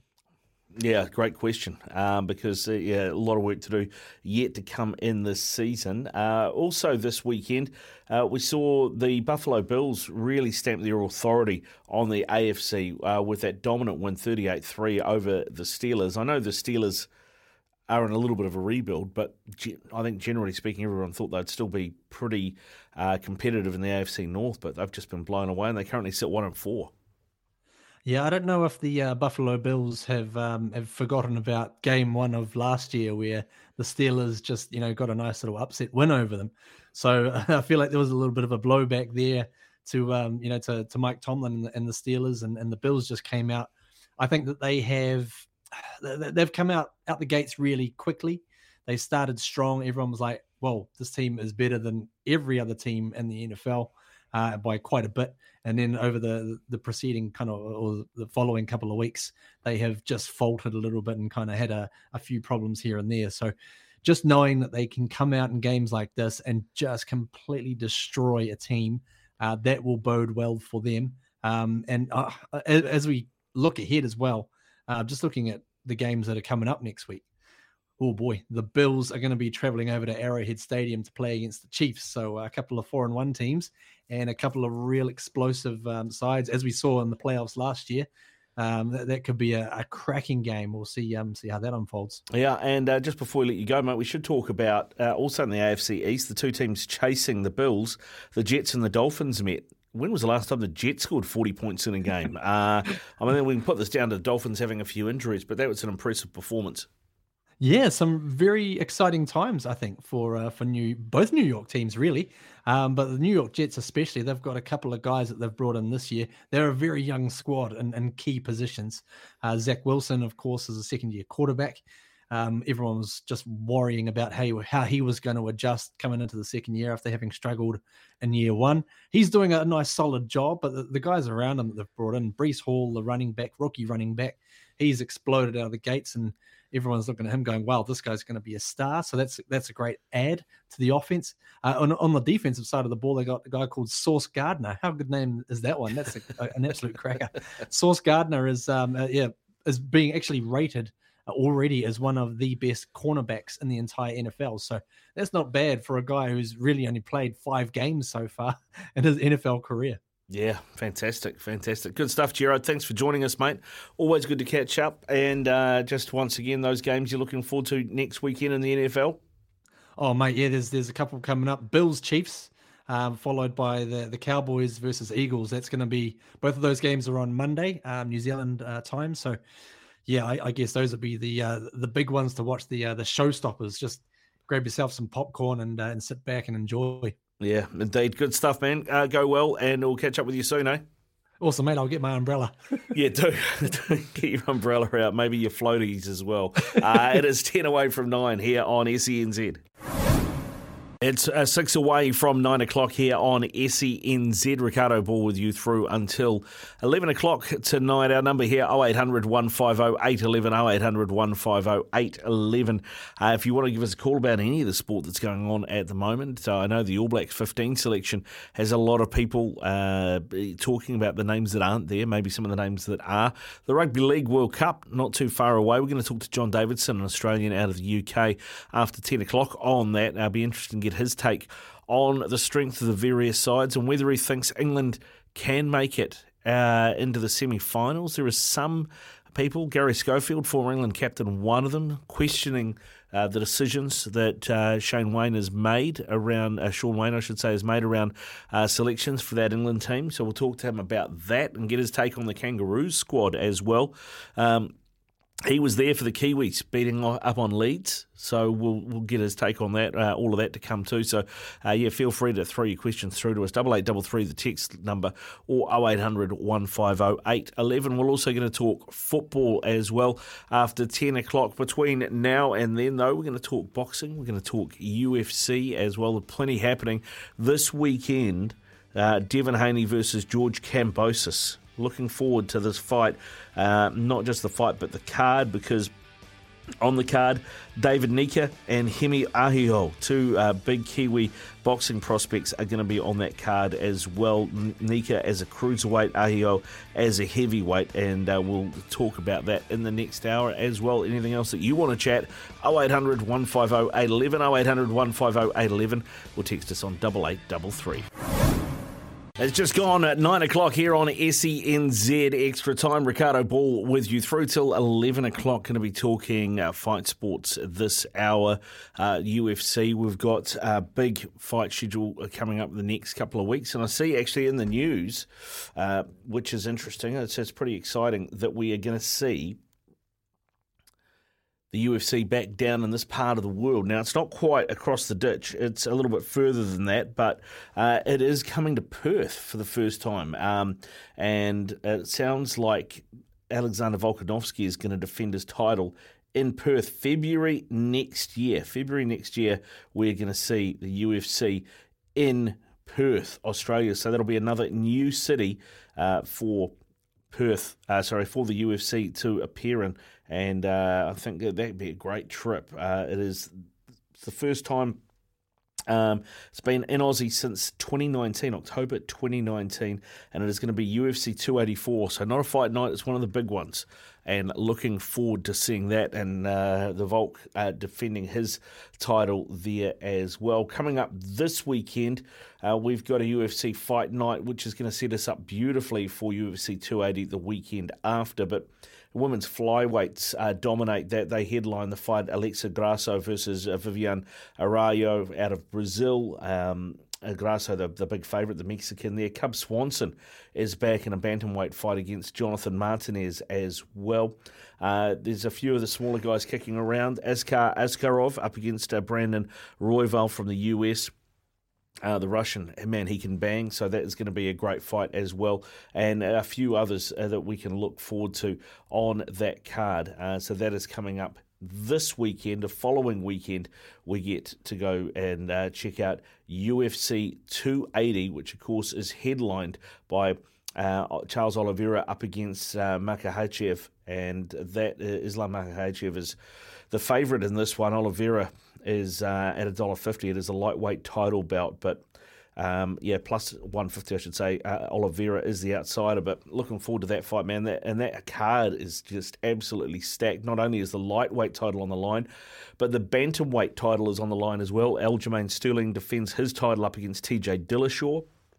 And then we have Petr Yan in action, of course, who will be looking at that fight, and he'll be looking to beat Sean O'Malley, who is ranked 12th at the moment. Petr Yan is ranked number 1.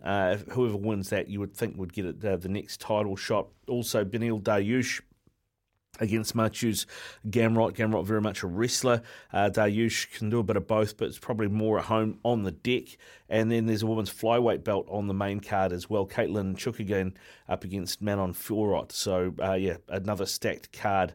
And to be honest, even the prelims, there are some great fights on that prelim card as well.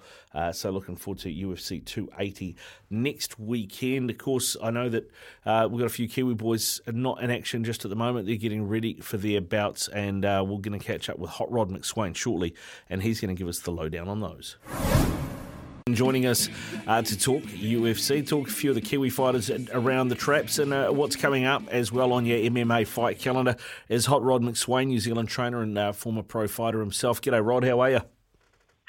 Hey, good. How's it going, Ricardo? Yeah, good. Thanks, mate. Good. Yeah, I know the boys at CKB are going to be pretty busy at the moment because it's not just obviously UFC fighters. You've also got boxers and kickboxers in the gym as well, and one of them is fighting this weekend over on that Kambosos Haney card, isn't he? Up against David Nika.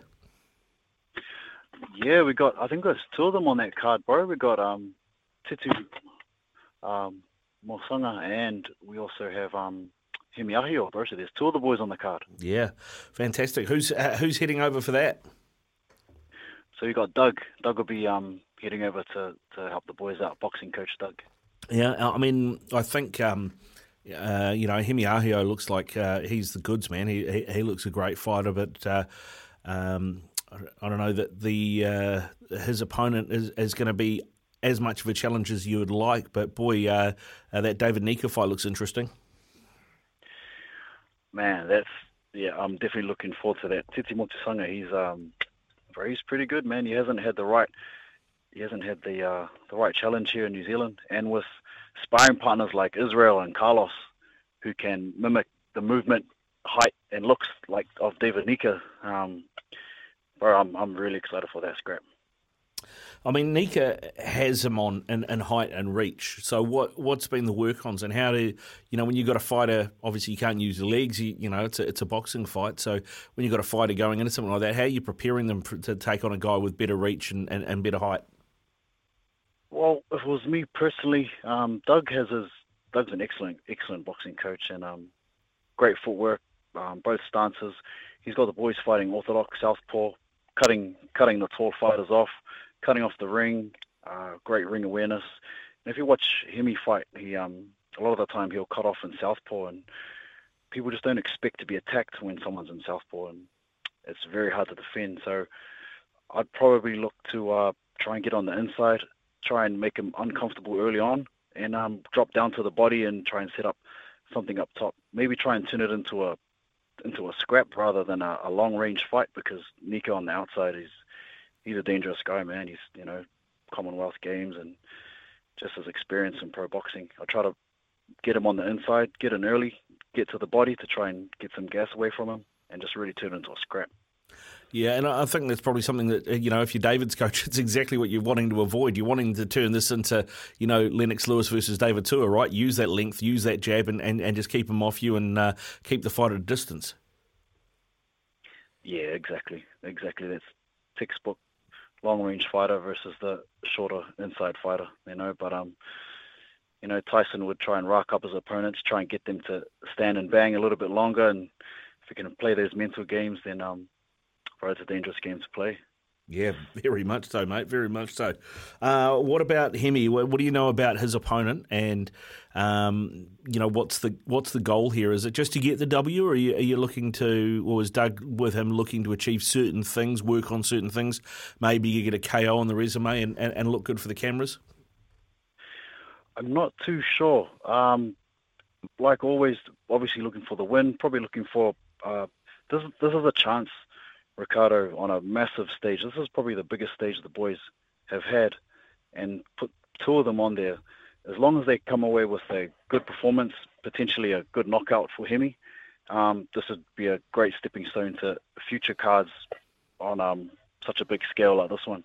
So as long as the boys perform well, and Hemi always does, and even if Titi performs well, even if he doesn't get the W, this is going to set him up for some other bigger cards across the ditch, because Aussie, they're doing so well at boxing at the moment, putting on big shows, and we just want a ticket to the big show, Yeah, totally, man. Well, and Dean Lonergan's doing a lot of that work over there now, as well, and we see him involved with Peach Boxing, and the guys like Andre Mikhailovich and Jerome Pamplone and David Light, who fought over there last weekend as well. Man, there's some great fighters coming out of both countries at the moment. Oh, it's so good to see. It's been a long time coming. It's finally, we're finally getting recognised, not only in the South Pacific, but across the globe, how we used to be in K1. Now it's and with David Tua, and unfortunately with Parker and his recent loss, but the new blood is coming up, and they're doing well, eh? Yeah, doing really well, mate. We're doing really well on that world stage. I know we're going to talk some MMA shortly and talk about some of those other guys at CKB, but what next for Joe Parker, do you think, after that? Where does he go? Is it an Andy Ruiz? Does he try and get back in there with Dillian White? What do you reckon he'll look to do? Yeah, it's a tough one, because I thought this fight for Parker was the right fight to make at the right time. Bit of a step down from his top 5 opponents that he's used to fighting, and take on someone a little bit lower in the rankings and try, have a good performance. But unfortunately, bro, he got, he was getting dominated and got caught. So I imagine rather than going up, he'd probably have to drop back down to maybe a top 20 or a top 30 opponent, get himself a win or get himself a couple of wins, build himself back up, and have one last go at the number 1 spot. Because a lot of people are, what people are like, man. You get a loss or you get a few losses, and it's the fight game, man. You're very vulnerable out there. You get to, people see you at your highest of highs and they see you at your lowest of lows. No sport puts you on the spot like combat sport. And people bringing him down, they didn't realize what he goes through for his training and his, behind the scenes. You put everything into a camp. And I don't think this is the end of Joe. I think take a lesser opponent, get a win, get a few wins, start building your way back up. He's still young. Yeah, he's still only 30, isn't he? Yeah, I think he's early 30s, coming up to mid 30s, and make another go at the title. This is a couple of setbacks. We've all had setbacks. Israel Imagine if Israel quit after his knockout against Pereira. Now look where he is. He's about to fight him again, and what an opportunity that is. You know, so adversity is what we do next, and I think Joe Parker, this is definitely not the last we've seen of him. No, I don't think so either. But and it's like you say, I can't remember who it was, but it was somebody out of his camp was saying, even ahead of this fight, and I don't think they were saying it to give themselves an excuse or anything, but they were just saying, look, the days of fighters at this level having to only have no or one loss to be able to challenge for a world title. When you've got so many good guys around, people are going to lose more fights because they're going to fight more, and there's so many more good guys around. So it used to be that you didn't really get a title shot unless you're undefeated, or maybe you'd had one loss, but I think that's gone now. Which is a ridiculous thing anyway. You know what I mean? There's a stigma around, especially in boxing, and it's more coming into MMA now, where people think, oh, well, we get a loss, it's devastating for my career. It's no way. I think Dan entered the UFC at 5 or 6 losses, next to his record, and he quickly made it through to the top 5. And losing, we either win or we learn. Some of the coaches let us know, okay, you win or you learn. There's we don't take losses, we take learning curves, and then as long as you can grow from it and become better, then you don't learn too much from a win, Ricardo, but holy shit, do you learn a lot from a loss. Yeah, I bet. Well, I was going to ask you about some of the CKB boys, and I know you work pretty closely with a lot of them, and just kind of seeing where they're at, what they're doing at the moment, and we should talk about a couple of those guys who have probably had just about due another fight. What about someone like Mike Blood Diamond? He's had 2 fights in the UFC. He's had 2 losses. The first one by submission. Second one by decision. He should have probably won that fight, but I think looked like he went away from coach's direction, coach's orders. Where's he at the moment, and when are we likely to see him fight again? Yeah, Mike's in the gym. Mike's training. He's awesome. He's the man. I think they're trying to get him another fight. He just needs a bit of time off and a bit of, because there's a lot of guys fighting, Ricardo. The attention from the coaches gets drawn out a little bit.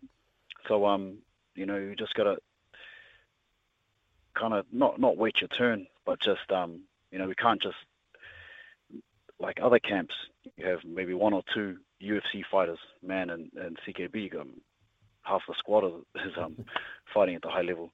So I think Mike's just taking a bit of time off and then slowly building himself back up. And then when he gets the call to potentially get a good match for him, and then we'll go from there. I think he's working on a lot of things. You'd be silly to throw someone back in soon after a loss. We've got a lot of footage of him fighting, and you can see of what he needs to work on, which is, he's got all the tools. You can see it. Just a little bit of listening in the corner, similar to myself, Dan, sometimes we just want to do what we want to do, and that doesn't always turn out for the best. So yeah, hopefully we'll see Mike, in the next few months, make a comeback. I would imagine that, the big work on for him at the moment is takedown defense. Would that be right? To be honest, that was the whole camp, last camp, and man, he was very hard to take down. And even in the last fight, that wasn't the thing that worked against him. What worked against him was allowing to be so close. He could have kept the range and defended takedowns like he was doing, but he allowed himself to get in to clinch the kickboxing range, clinch Muay Thai style. He didn't keep the mixed martial arts range where, the threat of the takedown at a long range is, not non-existent, but a lot more difficult to get a takedown if you're far away. Whereas Mike moved into clinch willingly, just like he's in a Thai fight, and that's, I could hear Huge just saying, "What are you doing? No, separate. You're doing well on the outside. Why would you go to clinch against a wrestler?" Yeah. And I think just small things like that. Mike already has the good takedown defense. He's got good takedowns himself, and he's got pretty good ground game. For who he is, he's very hard to take down in the gym. It's just a few small things that need to be worked on, and then, man, you'll see the best of Mike Diamond just yet. Yeah, all right. Well, looking forward to it, man. I mean, he was, there was a lot of hype. I remember talking to a few people about him ahead of his UFC bout, and people saying, well, if people thought Izzy was impressive, wait till you see this guy go. So there was a lot of people rating him pretty highly on that front before he got into the UFC. So look forward to seeing him go again. What about Quake? What about Brad Riddell, mate? Where's he at the moment? Because I mean, he was on a great run for a while there, but then had a couple of unfortunate losses back to back. Yeah, man, that was so unfortunate. The last one, he just got caught just a little bit close, and Brad knows what he does wrong, and I think he's just taking a bit of time for himself and just a bit of time to reassess, because after a few losses, you definitely don't want to jump into anything too quick. And he's in the gym, he's training hard, helping the boys. These are the times when the other boys have fights, you get to the gym and your training partner, you're helping the other boys with their fights, you're helping them with their spider, with their workouts, and get them out of the way, and then maybe the tension can switch back onto Mike, Brad, Kai, Shane, in the next few months when they look to book themselves up. Yeah, I mean, who is at the moment working towards a fight? Is it just Izzy, or are there others? You got Israel, you got Dan, Carlos, I think he's on the card as well. Yeah, you got a few of the boys on the same card. So they're all in camp. They're all looking pretty good. And we do a workout called Spider, and you need about 3 or 4 good guys to put you through it. And then when you got 4 or 5 guys doing Spider, you need another times that by 4 or 5. So you got 20, 25 guys on the mats for this particular workout, and it's the hardest workout of the week. It's the fight simulator. You might see Volk or some of the boys talking about it. So you can tell who's fighting by who's doing Spider, and there's 4 or 5 of them doing it every Sunday. So those are the guys who'll be ready to go. Yeah, nice. What is Spider? How does it work? So it's a fight simulation. So if you're fighting 3 5-minute rounds, the idea of Spider is to put you through 3 5-minute rounds of a workout that simulates the fight.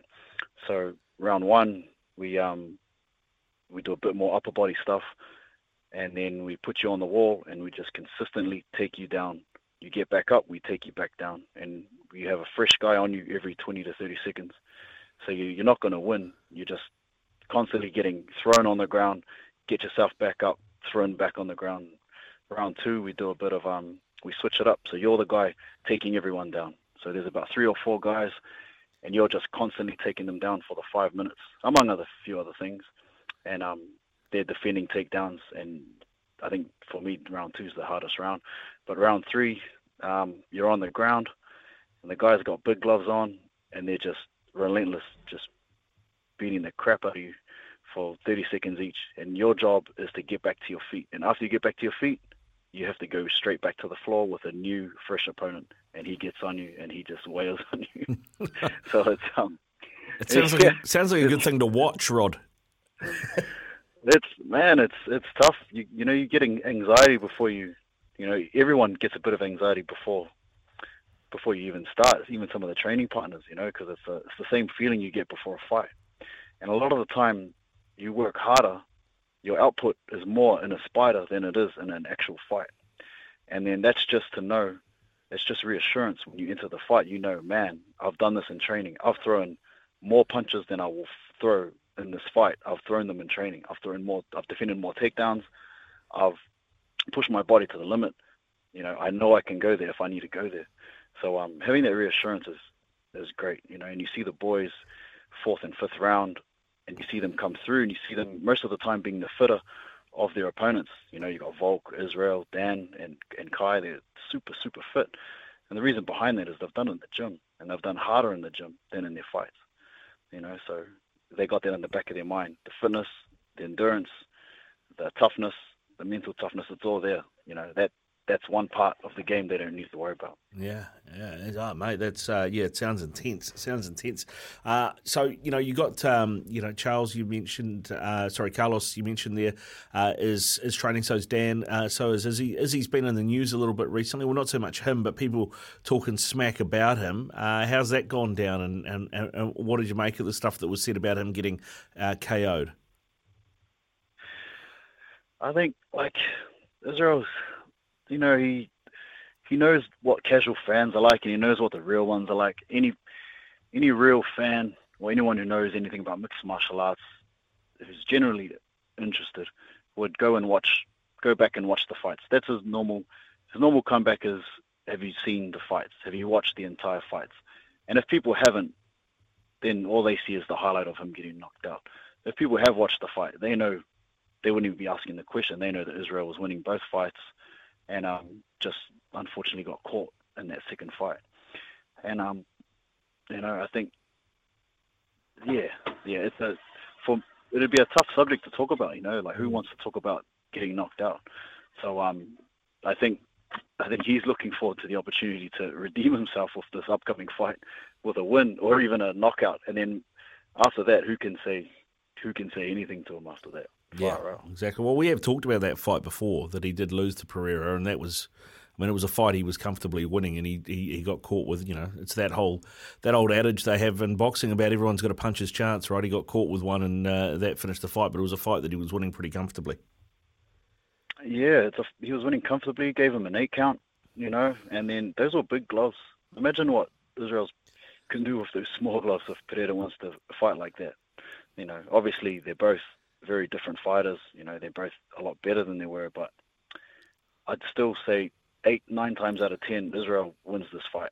I still believe that. Yeah. All right, mate. Let's talk quickly before you go about UFC 280, not this weekend, but next weekend. Charles Oliveira going head-to-head with Islam Makhachev. How do you see this one going? Oliveira is the number 1. Makhachev is the number 4, but Makhachev is the favourite. Yeah, that's crazy that he's a favourite, eh? Their skill sets, they're both beasts on the feet. They're both beasts on the ground. I think Makhachev he's more dominant on top, but Oliveira off the bottom, he poses so many threats. I think they cancel each other out on the ground. So then, takedown-wise, Makhachev is a bit strong in the takedown, but Oliveira is probably stronger in the clinch. And I'd feel that Oliveira would be a little bit stronger on the feet. So it's kind of even in that regard, but then you look at the experience and you look at their previous opponents, and Oliveira's fought everybody, and he's been in the face of adversity, he's been dropped, he's been hurt, and he's come back and won. Makhachev has never been tested like that until, except when his last knockout loss a few years ago. He hasn't really been dominated or been hurt and then come back from adversity.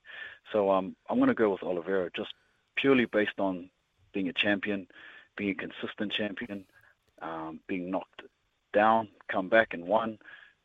In nearly all his title defenses, he's been knocked down, come back and won. So, he's hard to put away. And I don't think Makhachev has the power to put him away.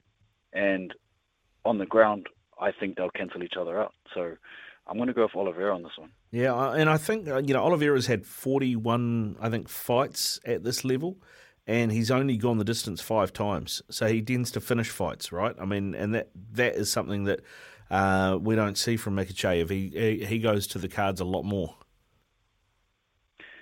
Yeah.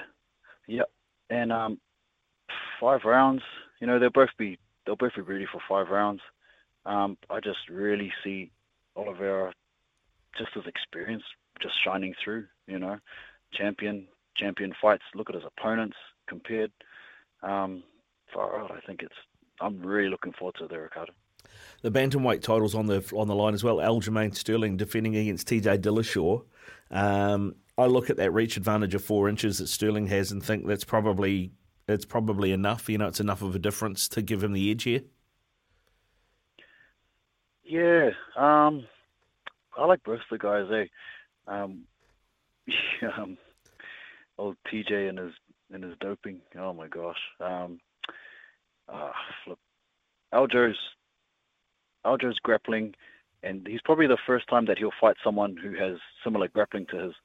So TJ can wrestle, and so he'll be hard to take down, and his jiu is pretty on, compared to his Aljo's last few opponents where he had the clear advantage on the ground. I don't think he'll have the advantage on the ground as much against Dillashaw. So then it'll come to the feet, and I think Aljo's stand-up is he can stand for so long, but he's always looking for the takedown. He'll throw a few punches, a few kicks, a few fancy spins, but he's ultimately looking for the takedown. And I think TJ is going to read that. So I'll probably go TJ on this one. Okay, all right. Definitely in the stand-up, and with the takedowns, they're pretty similar. Probably TJ is probably a better wrestler than Aljo, and then the grappling advantage will be slightly in Aljo, but I don't think it'll be enough. All right, mate. And let's just finally, the other fight on this card that I'm really looking forward to is Peter Yan up against Sean O'Malley. O'Malley is ranked 12th, but if he gets a win here, man, he's jet-setted right up into possibly having the next title shot. Man, I can't believe he took that fight.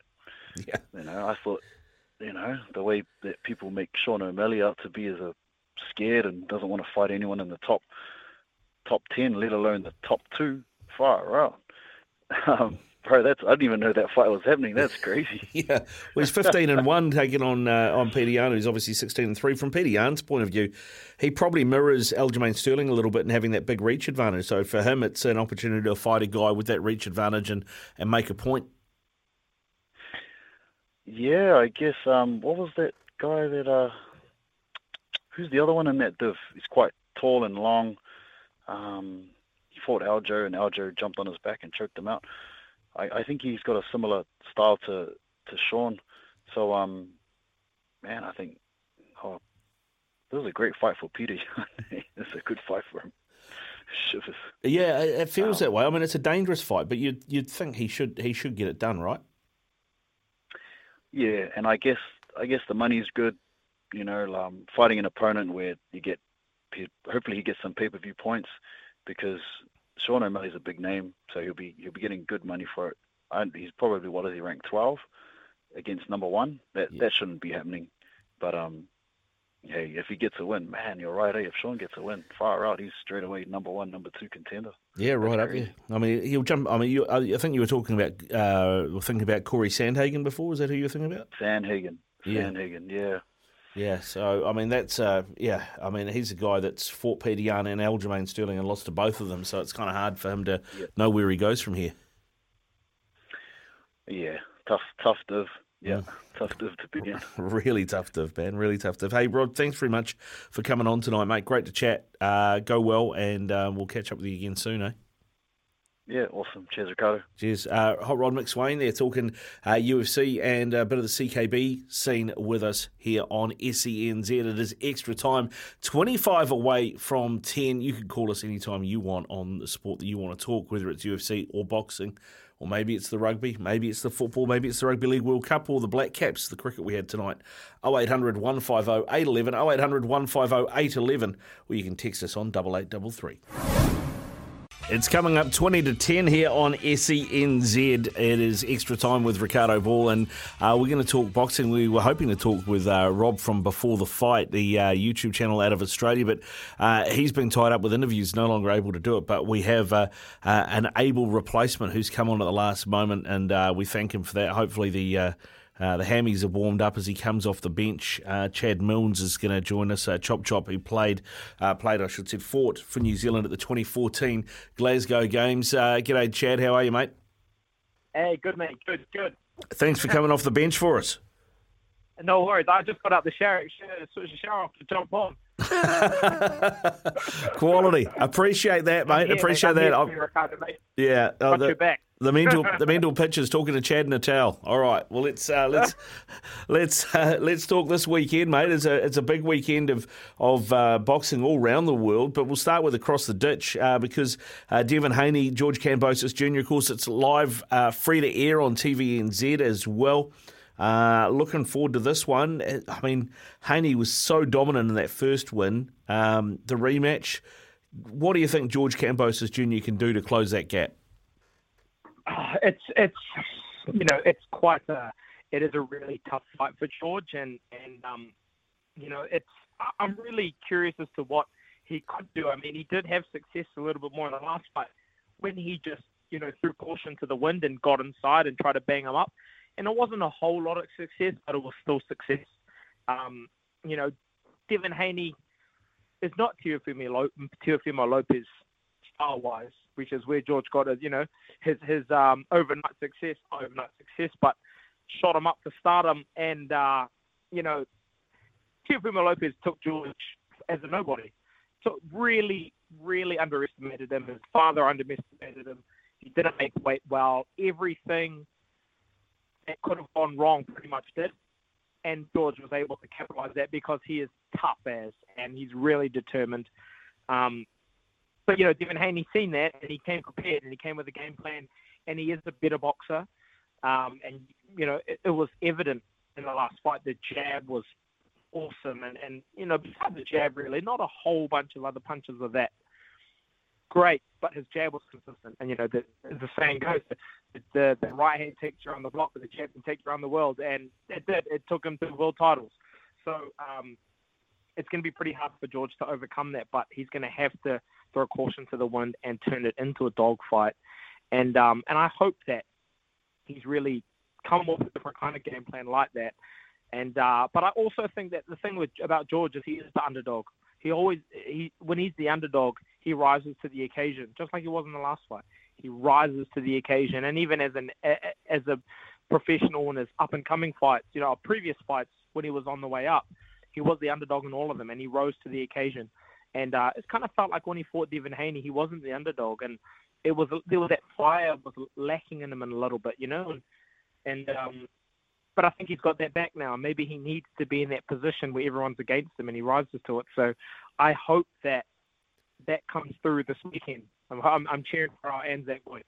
Yeah, well, I mean, I guess the thing I saw in that fight, and you brought it up there, is Haney's jab, and just how dominant that was, and he did everything off the back of it. So for Kambosos Jr., he needs to find another way to get at him. He needs to get off centre more and maybe just move his head more.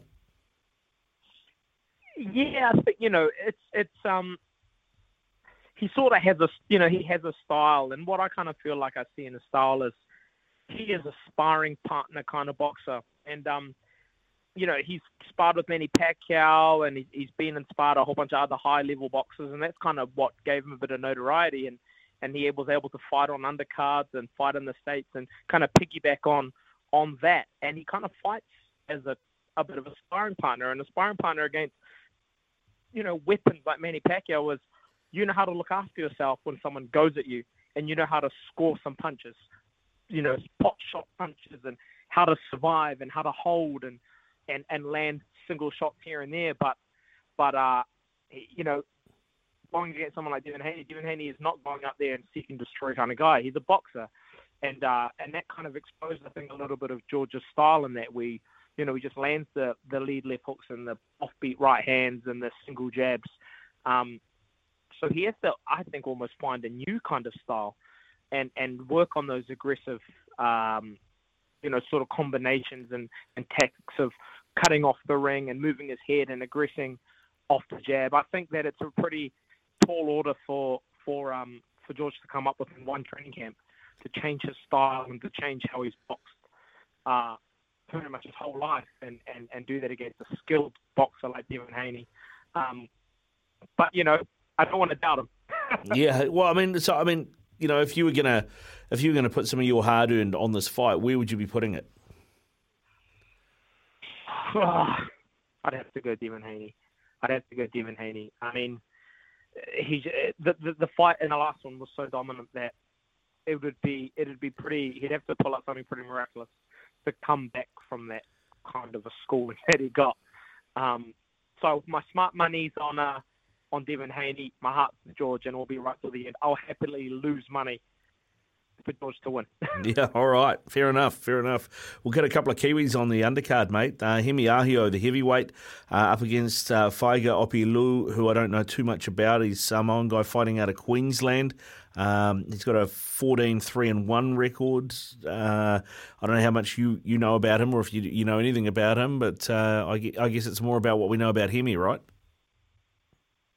I don't know too much about Faiga Apelu, but I do know that he's been knocked out by Lucas Brown and Justice Honey. I don't know too much about his success, but I know he's been knocked out by those two fighters. And I mean, Lucas Brown in his last appearance knocked out Junior Fire, and that was a bit of a shock. And so that kind of, it's not like it's a far-fetched kind of result that Lucas Brown would knock someone else out, because his whole career is built on upset knockout against Ruslan Shagaev years ago to win the title. So, it's not a bad loss, let's say. And he's been knocked out by Justice Honey, and Justice Honey in his last fight showed absolute class against Joe Goodall. Didn't show that knockout power, but this guy's been knocked out by him, so maybe the punch resistance is not too great. But what we do know is that Hemi Ahio is a massive puncher. He's the Pacific like Mike Tyson, isn't he?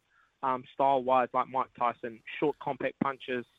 And in his last fight, he beat a pretty tough guy, and I think his name's Christian Nzi Tesoi. He's a boxer from Cameroon. He's pretty tough, and he was able to dispose of him via the short route.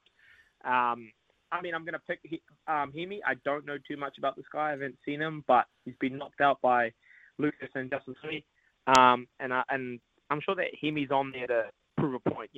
He's getting a bit older. He's got to make his mark in the sport. So I'm sure he's out to show everyone who he is, and on a big stage like that. Yeah, it's going to be great. The whole thing's free to air as well, and these guys get seen by a whole heap of people. And now we've also got David Nika at cruiserweight on this bill. He's fighting Titi Motusaga, who also fights out of CKB. This on paper looks like it should be reasonably straightforward for David. Titi's got a 4-0 record. He hasn't lost, but he hasn't fought as much as David has either, and he's giving up a lot of reach. Yeah, no, he doesn't have a whole lot of experience. I think with this as well, I look at David's recent performances, and he's still making that adjustment to the professional boxing style. In his last fight, he got caught a little bit early, caught a bit cold, to say, but then he came back and disposed of his opponent. And then in the fight before that, he fought, I can't remember the guy's name, but it was on the last Kambosos and Devin Haney card, and it was a tough fight. It was a 5-round fight, and maybe before 6 rounds, it could have gone the other way. The momentum shifted after about the first couple rounds.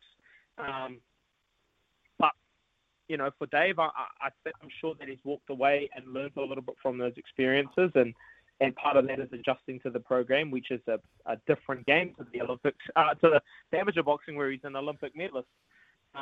But I also got to look at this fight itself, and from what I've seen of Titi is he's first of all doesn't have the amateur pedigree that Dave Naika has, and not many people do.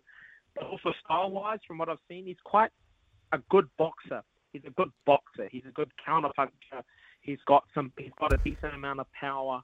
But when you look at it from a style perspective, David Naika is a hard guy to counter. He's a guy that you catch with aggression, and you catch making it messy, and you're wild, and you apply the pressure. So style-wise, from what I've seen in the past, it doesn't look like a great matchup for Titi. But also what I do know is that Doug Viney is part of the coaching team, and I don't think Doug Viney would put his name and forward, as German, and put a fighter on if he didn't have faith in his fighter, because he always does. He backs his fighters when he takes fights. So I don't know Doug to be a guy to put in guys to walk in and lose. He always goes to win. So I think that there'll be a little bit more to the fight. And perhaps TT has a good game plan. They feel that they see something in David Naika's game that they can exploit. So, it looks like it might be sort of a routine affair for Dave, but I feel like there might be some other things there that could surprise us. So. Yeah. Good stuff, man. All right, Chad. Hey, listen, thanks very much for coming on, mate. We'll let you get in the back of the shower now. Really appreciate you coming on at short notice, mate, and talking boxing with us. We'll see you at the box office in Greyland Thursday morning, bright and early. Yeah, Thursday, mate. Sounds good. Debrief. Chad Milne's here with us. Chop fought at the Glasgow Com Games for New Zealand, now runs at the box office in Greyland. We are 9 away from 10.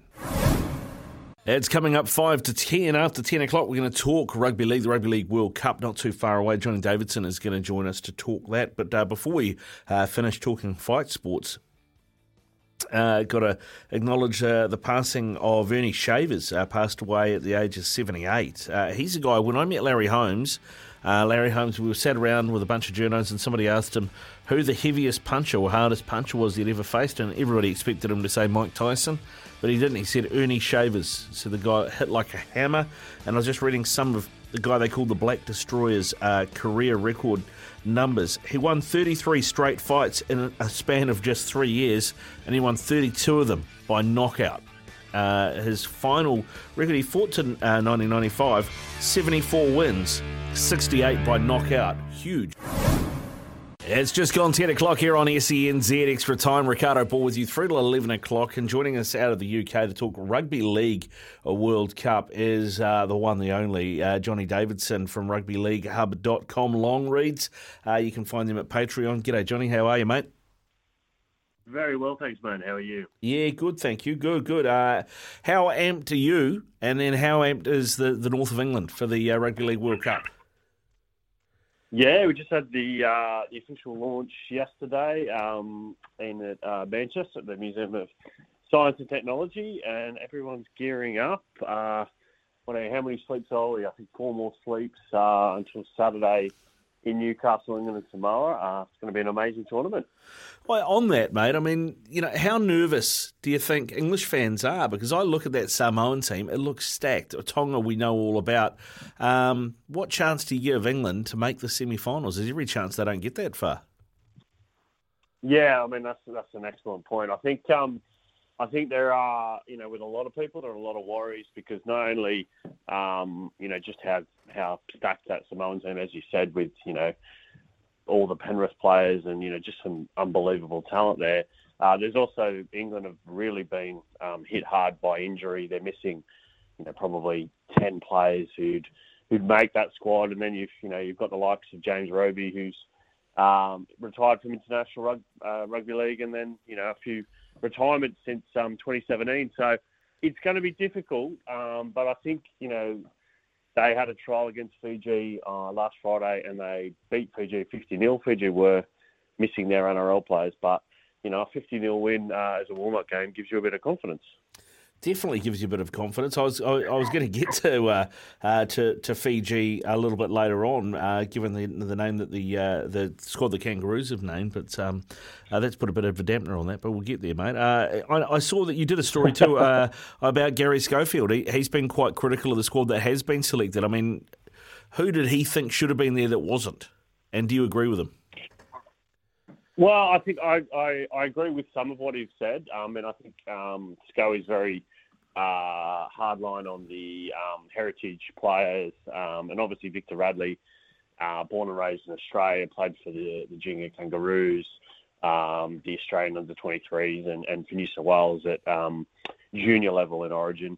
But his father's English, his father's from Sheffield, so he's as eligible as anyone else to play for England. And, every country from Australia, New Zealand, everyone else has had people whose, grandparents might be from that particular nation, or one parent, Nathan Kalis, for example, born and raised in Australia. So, that's a different element. But in terms of the talent England's got, I think the halves have been a big issue for many, many years. Johnny Lomax being out is massive. And obviously George Williams has been in terrible form pretty much all season. And there's another halfback, young halfback, Lewis Dodd, who's been out for most of the season, and he really is a gun player.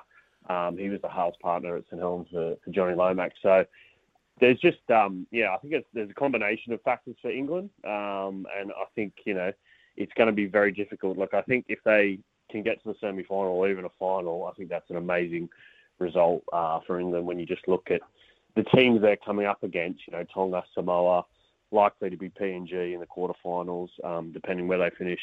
And just, a combination of factors. They play far too many games in Super League, and they have a much shorter rest in between seasons. So the players are flogged a lot harder than, in the NRL. Yeah, it's an interesting one, mate. I mean, is there genuine concern from English fans, or are they just sort of hyped up on the fact that they've got a World Cup in their backyard a year later than it should have been? I think there's a real mixture. I think there's some who are quite realistic and honest and are concerned that it could be the worst World Cup from an England point of view for decades. And I think there's others who kind of look at it and perhaps are in a bit of denial. But in saying that, it is on English soil. The conditions will probably be cold, maybe wet. You're in front of home fans. So that, it's hard to quantify how much that gives them boost. Obviously with Tonga, and I made this point to a few people, as you know, all their big results have happened in, Auckland and Hamilton, where they're essentially playing in front of home crowds. So there's not going to be 20,000 red flags and people singing hymns, in St Helens and Lee and in the places they're going to be playing. So how will that affect them? That remains to be seen. But I think it's going to be a tough World Cup for England. Samoa haven't had a game. They could be underdone coming into Newcastle. So, England might be able to grind out a win there. So I think that would set up a potential semi-final with Tonga, which would obviously be a repeat of 2017. And that was, one of the best games ever at Mount Stewart Stadium. So it's all, paper's one thing, but, people have got to go out and perform on the day. So that's where it'll fall down to. Oh, looking forward to that, mate. Have you got a pick? I mean, how do you think that game will roll? The Samoa game? Yeah. Oh, look, I think it really is a flip of the coin. I think the thing with Samoa, previous Samoan teams, as we all know, they've always had talent, but they've never been able to pull it together. They've never really lived up to their potential.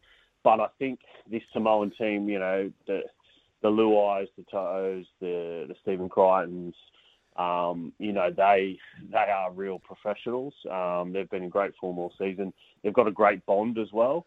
And I think, this is an opportunity I don't think they'll want to miss out on. So I think Samoa are in a tight game. But then again, if England managed to jag it, I wouldn't be surprised either, because obviously, there is pressure on Samoa to deliver, because people are expecting them to sort of be the new Tonga, if you will. Yeah, well, I mean, that's the thing that has held Tonga back, and I think has held Samoa back in the past as well. Generally great forwards, great outside backs, but maybe don't have the depth at half. But, I look through that squad and think Jerome Luai, Chanel Harris-Tavita, Anthony Milford, even Danny Levi, they've got options there. They do. They've never... That's the thing. They've never had, as you said, they've always had big forwards, big outside backs, but they've never had the direction of the halves. But they've definitely got that at this World Cup. I think really the only thing is the coaching situation.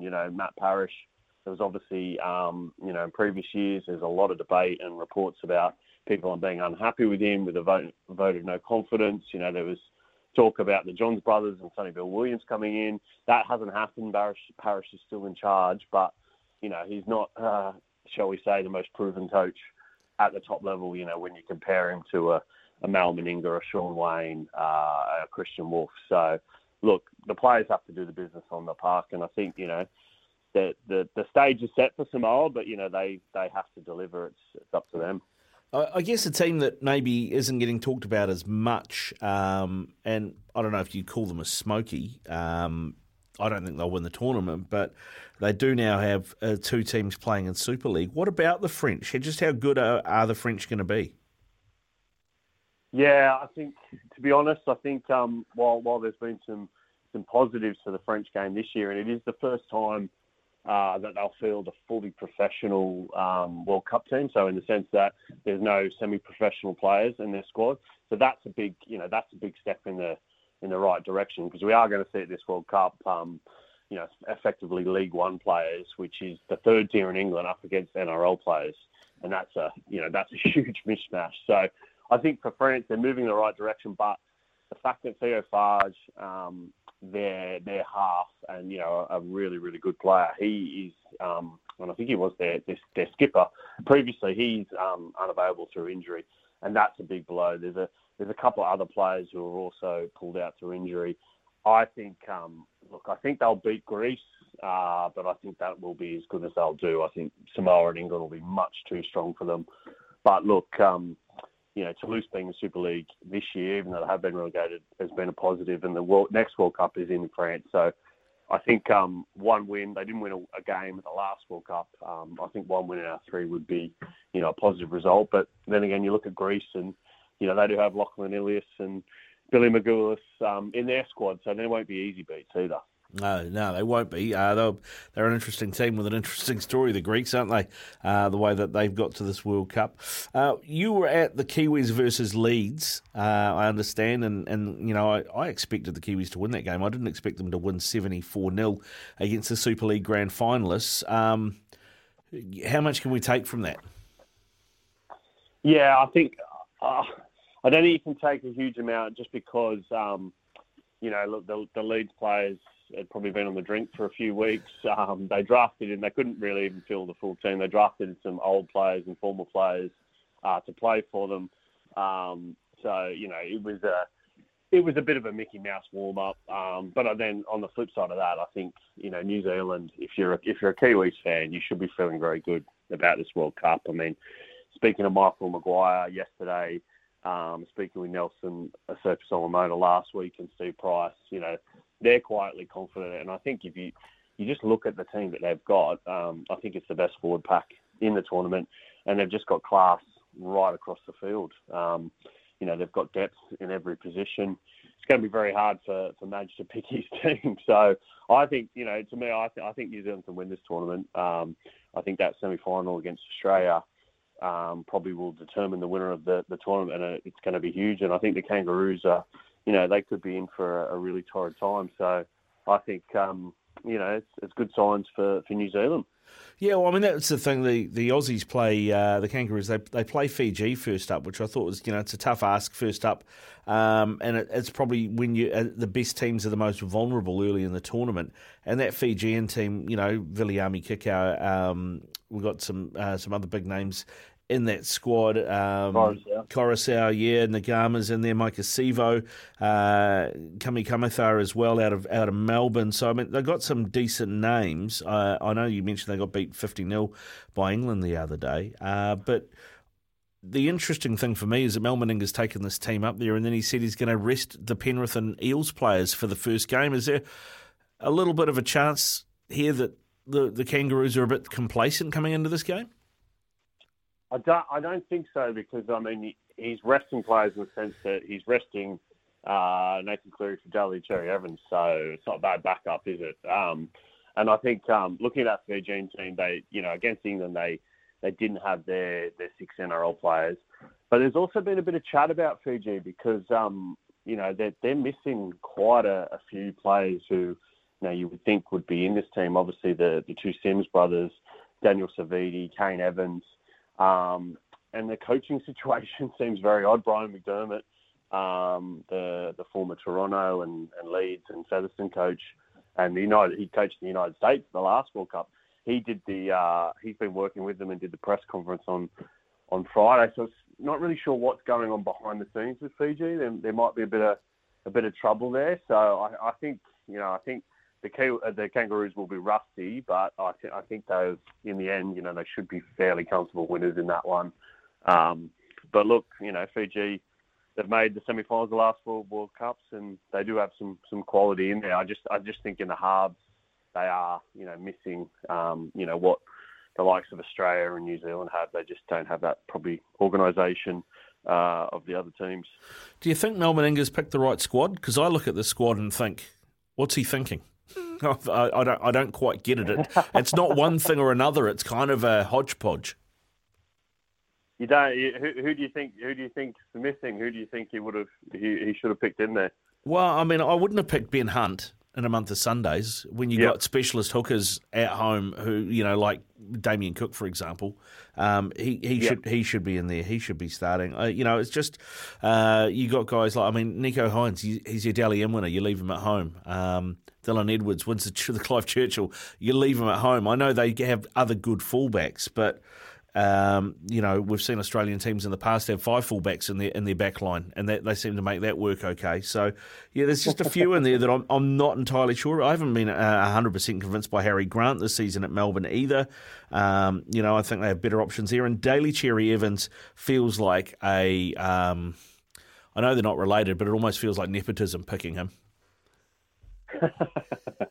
Oh, look, yeah, I think he makes some interesting points. I think Ben Hunt's an interesting one. He had a very good, I think personally had a good season with the Dragons. Obviously in Origin he was phenomenal, and I think obviously it's a 24-man squad. The fact that he can cover in the halves and play hooker, and he's a very good team man. I think that weighed in his favour. Obviously Cook, is purely a hooker. I think Coruscant definitely could have been I think if the Kangaroos said we want to pick you, he would have gone with Australia and not Fiji. So he's probably unlucky. And then the other ones, look, you've got James Tedesco and Latrell Mitchell. You are right. Nico Hines was amazing. John Edwards was amazing this season. But I guess it's where do you find space in them? I think in a 24-man squad, you've got limited options. And obviously, if Tommy Turbo was fit, I think he would have been in there. So I think it's a very strong squad. You can make arguments for other players, but I think there's pretty good depth amongst there. And I think I think Mal's got his calculations right. Yeah, you think so? All right, it's interesting. The thing I don't get is specialist positions, right? And I think your spine needs to be that, and that's why I scratch my head over Ben Hunt. I'm a Para fan, and I rate Reid Marnie, and I think he should be in the Queensland team over Ben Hunt. The guy's not a specialist hooker, and when you leave guys like Cook, and you mentioned Coruscant and Marnie, and there's a few others, you leave them at home to take Harry Grant and a part-timer who likes to drop the ball a lot. It looks like a recipe for disaster. I'm a big Harry Grant fan, so I'll beg to differ on that one. Fair enough, mate. Fair enough. Well, we we're looking at this World Cup. Then, is it pretty much nailed on? If you like to punt, would you be willing to put money on the fact that it's going to be the Kiwis in Australia in one semi-final and Tonga Samoa in the other, or where are you on that? I think definitely the former. I can't. I think. Just off the top of my head, the way it'll pan out, it'll likely be Australia and Ireland in the quarterfinals, and New Zealand and probably Fiji in the quarterfinals. And I think it will be a Kangaroos Kiwis semi. I think that's a lock. The other side of the draw, look, I think it's Tonga will. They should be far too strong, and will get to the semi-final, but they could meet Samoa in the quarterfinals, or they could meet England. So that's that's going to be a tough game. And I think the other one that people are forgetting about is PNG. Look, they beat Fiji in the mid-season test. They beat Great Britain in 2019. They made the quarterfinals in 2017, and I think they've got a better team now than they had 5 years ago. You look at Justin Nolan and players like that. Lachlan Lamb's had a very good season over here in England, and they've got the direction in the halves that perhaps they've lacked. So I think PNG can really surprise someone. So if you're Samoa or England and you're coming up against them in the quarterfinals, I think you'd be a little worried. That's a banana skin. So it wouldn't surprise me to see PNG get to the semi-finals, and then you never know. I think this World Cup is loaded up for another kind of series of upsets, and I think getting a Tonga in the final, a Samoa or a PG would be amazing for the sport worldwide, and would make a bit of history. Yeah, all right, mate. And I know your passport says Australian, and you might be slightly shaded on this, but Kiwis Kangaroos at this stage, as an Australian fan, how confident are you that you're getting to the final? Not confident at all, to be honest. The Kangaroos have, I think, won every World Cup apart from 2008 since 1972. But I think the combination of factors, they've got to be quite worried, or at least very cautious, because I think that record could end. The talent New Zealand's got is amazing. They're a very settled team. They're well coached, and the Kangaroos haven't played for 3 years, and the last game was a loss to Tonga. So a lot of these players have never played for Australia. While they're proven in the NRL and in State of Origin, they've never played internationally, and it's a different game, it's a different arena, and there's a weight of expectation. I think people expecting Australia just to rock up and win the World Cup. They've got another thing coming. Yeah, it's going to be interesting, mate. Looking forward to it. I just before we let you go, though, one thing I did get sent this by Ben, who produces this show, and he sent me this message on WhatsApp. I can't read the entire message because we're on live radio, but it says, look at this cluster beep. Aussie should lose based on this alone. And he's talking about the number system. And if you look, they've released the team for the game against Fiji, and it features Josh Addo-Carr wearing the number 9, Latrell Mitchell wearing the number 8, and Ben Hunt wearing number 3 playing hooker, and Daly Cherry Evans wearing number 2 playing halfback. What is going on? Yeah, apparently they've changed. They've decided. I have no idea why. It's just basically annoyed everyone in rugby league, but they've decided to change the numbers and base them on the order of which they've made their debuts for Australia and how many caps they've got. So yeah, it's a bit of a nightmare. It's quite stupid, but they've decided to do it and antagonise everyone. And after the World Cup was postponed a year ago, I don't think there's a lot of love for the Kangaroos anyway. Not that it was the players' decision; it was the NRL commission and the NRL clubs who pushed for it. And New Zealand backed them, might I add. But yeah, there's not a lot of love for the Kangaroos at the moment, so they've just added another layer of hate towards that. So yeah, fun and games. Well, I mean, looking at it from another point of view, from a commercial point of view, if you're trying to attract new fans in England to the game, it makes it a hell of a lot easier if your hooker's always wearing number 9 and your wingers are wearing 2 and 5, doesn't it, to explain the game to people?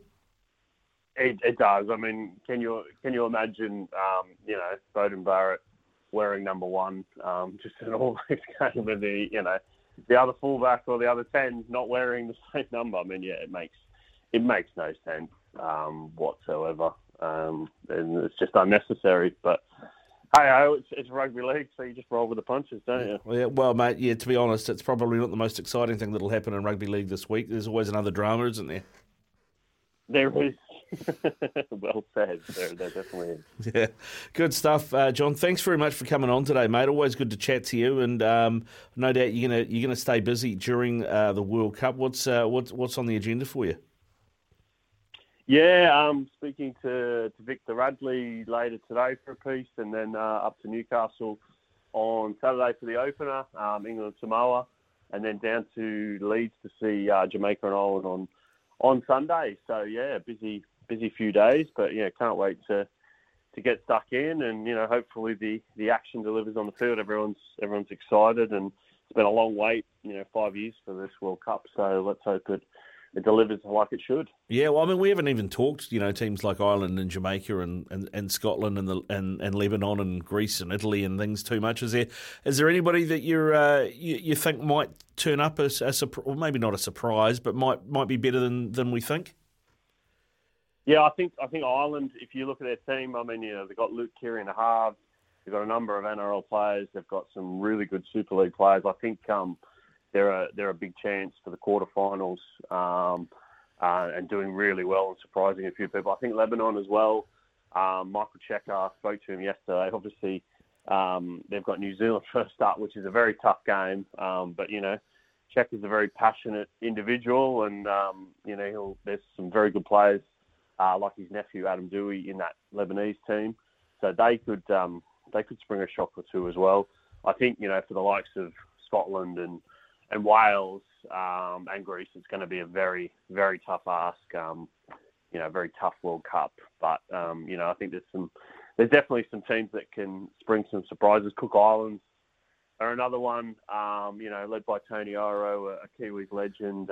They've got some very good players in their team. So they'll be one to watch out for as well. They could even jag a a quarter-final spot, if they can beat Wales and upset PNG. Yeah, well, mate, plenty to look forward to. Thanks very much again for coming on, mate, and we'll catch up with you during the tournament. Keep up the good work at the By the Balls podcast as well, eh? Thanks, mate. I will do. Yeah, good stuff. Johnny Davidson talking. The Rugby League World Cup kicks off this Saturday. I think Sunday morning, New Zealand time, England versus Samoa. It is 10:25 on your Tuesday evening. It's 10:29 here on SENZ Extra Time. 8833 is the text machine, or you can call us 0800 150 811. Chris has texted through saying it's a weird draw, so teams from the same pool could meet in the semi-final. Yeah, if they win, because it crosses over on each side, but not, you cross over between two pools, but not the other side of the draw. It is a bit strange. I'll grant you that, Chris.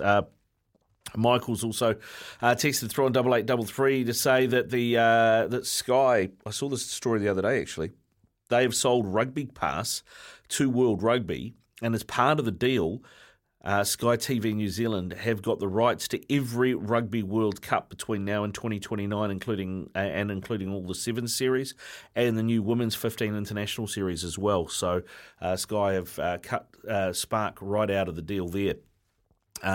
Which is an interesting move, given that Spark have got the current Women's Rugby World Cup, which is on at the moment right here as well. Some other news that's just come through. Looks like Des Hasler is probably going to be looking for a new job next season. Of course, he's threatened to sue Manly, because Manly were talking about how he hadn't done a good enough job to get them to the playoffs. He's saying that basically the club, when they released that rainbow jersey and they didn't consult him or the players, and that led to 7 players standing down, and they lost that game and then they went on to lose the rest. It split the squad apparently. He's saying that that's the fault of the club and not his fault, so he's threatening to sue the club. Well, Scott Penn, who is the owner of Manly, has just said this: Manly has got a premiership-winning roster and needs a coaching department to match. So that would suggest to me, Ben, that Des Hasler's probably going to be looking for a new job. A squad to contend for the premiership? No, it's not what he said. He said Manly have a premiership-winning roster. No. No, I know. Well, I know. Absolutely not. No, exactly. And then, ironically, the coach that apparently has been linked to Manly is a man who has never won a premiership. Oh, really? Who's been linked? Anthony Seibold.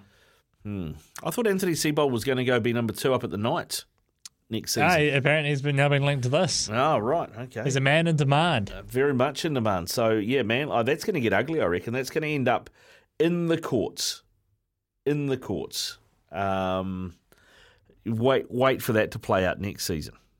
Because Manly's going to be dragged through the courts and through the papers on this. You know it's going to happen. And the club is the hierarchy is going to be made to look really bad. Should I present them with the wooden spoon now? I wouldn't go that far. I don't know.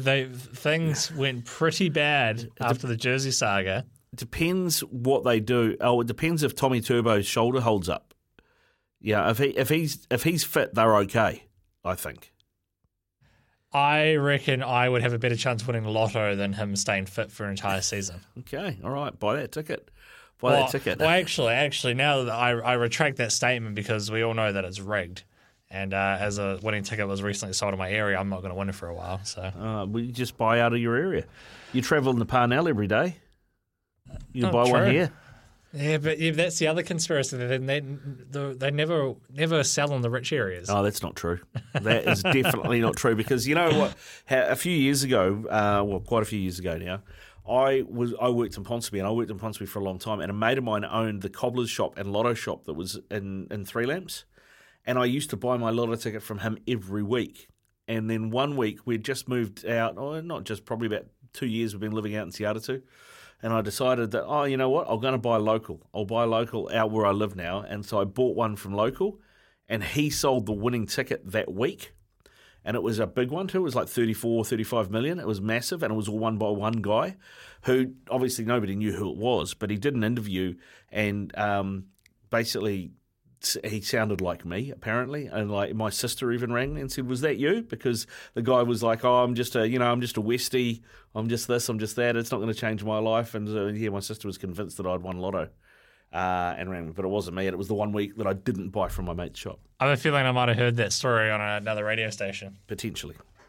I was working at another radio station at the time. But there you go. Manly, things not looking good there, Ben. I mean, Hasler, I think he's a great coach. I think he's a very good coach. I mean, he's been dealt a dud hand there, and he's had some horrible injuries to deal with, and some, I would say, interesting trade decisions made under his watch as well. Not by him, but by the people upstairs. At Manly, yeah, and I just think back to his tenure at the Bulldogs. You had them in a bit of a good spot, and things quickly kind of spiraled downhill. Of course, came back, but I mean, he wouldn't be the worst coach to have. I'll just leave it at that. Yeah, I'll tell you what. Yeah, there's a lot worse. I don't think he'll be out of a job long. I wouldn't be surprised to see him pop up at Brisbane. I don't know how long Kevy Walters has got in a job. Maybe Newcastle even. Because Adam O'Brien must be walking a tightrope at the moment. Well, that's the thing. If you're a club where you're not 100% sold on your coach, and a guy like Des Hasler becomes available, you almost do think, should we pull the trigger? We get him while we can. Do we pull the trigger, or do we tell our coach, look, if you don't perform in the early rounds, but that is taking a risk. And you think of Adam O'Brien in Newcastle, you could think of even Justin Holbrook at the Titans. I mentioned Kevin Walters there being another one, and even Anthony Griffin at the Dragons. Apparently his future's up in the air as well, yeah. And that even seems to be causing a bit of discussion and divide among the Dragons players as well. So he's another one to keep an eye out on. So any of those clubs, would probably consider. Yeah, do we? Don't we? Do we? Yeah. Hey, well, I tell you what, I reckon that they're more than an even chance that Des Hasler's got a new job. He's not coaching Manly at the start of next season. Well, pretty much, if you watch the video of the Manly Seagulls owner, he, of course, can't say everything for legal reasons, but when you try to read between the lines and what he's saying, it's a clear indication that they want him gone. Which it's a real shame when you kind of get incidents like that happen, because you think of what Des has done for Manly, and even in his first stint, they had the premiership in 2008, 2011, lost in 2007 as well. He wasn't in charge in 20. I think did they lose in 20? I think they lost in the 2010 grand. No, that was the Roosters. They lost in another grand final. Well, they won a grand final around that time as well, but I don't remember if he was there. But they kind of had that little successful period. But the point was that it was roughly just after he had gone. So that coach kind of comes in and carries that mantle going forward, and it's kind of sad to see when a guy has got such a legacy at the club, and that it's just kind of the way it ends. Yeah, 100%. With an owner who seems to be a little, should we say, little sparse on the facts, with them having a premiership-winning roster. Well, they got a premiership-winning coach. Yeah. I don't know if I can go much more further than that, but I mean, their roster isn't the best, but Des has done a very good job at getting lots out of them. And an example for that is a guy like Ruben Garrick, who's not a world beater, but boy, he's steady, and he has been firing under Des. He's had to cover in the centres, had to cover on the wing, had to cover at fullback, and he's done a job, and that's great. But I also think part of maybe the issue as well is I think Des he really wanted to keep Kieran Foran, and then I think there were a couple of other guys that wanted. I think the main reason why he left was because Josh Schuster, who's been playing in the second row the last couple of years, he's naturally a 5'8". Yeah. And I think he really wants that time to transition. He's like, I want to play in the halves. And they're kind of saying, okay, this is your chance. But I think Des really wanted to keep Kieran Foran as well, which I think was probably another part of the issue. And it probably shows that bit of that murky relationship between the management and the big corporates. Yeah, it's going to be interesting to see how it plays out. Looking forward to it. I see I've just been forwarded a story from Fox saying that Mal Meninga was disappointed with the Kangaroo squad numbers, said it was a decision made by Australian officials and he wasn't consulted. Oh, it's. I was talking to you off air, and I know they do it in Super League. They get assigned their numbers at the start of the season, but usually you have like your best 17 will have like those numbers, and then you kind of got those bench guys that will have those same numbers. And then if you sign guys, like I think when Tui Lolohea, for example, first went over to the UK, I think he was called in late, so he had like a squad number like 30 as an example, but then the year after he got a lower number because he was more. Well, he was in that starting side anyway, but that number became available, so he was able to grab it. But the fact that you have the guys who are, I said Ben Hunt's wearing number 3, Daly Cherry Evans is wearing number 2. Yeah, it's just stupid. Yes, it is. Yes, it is.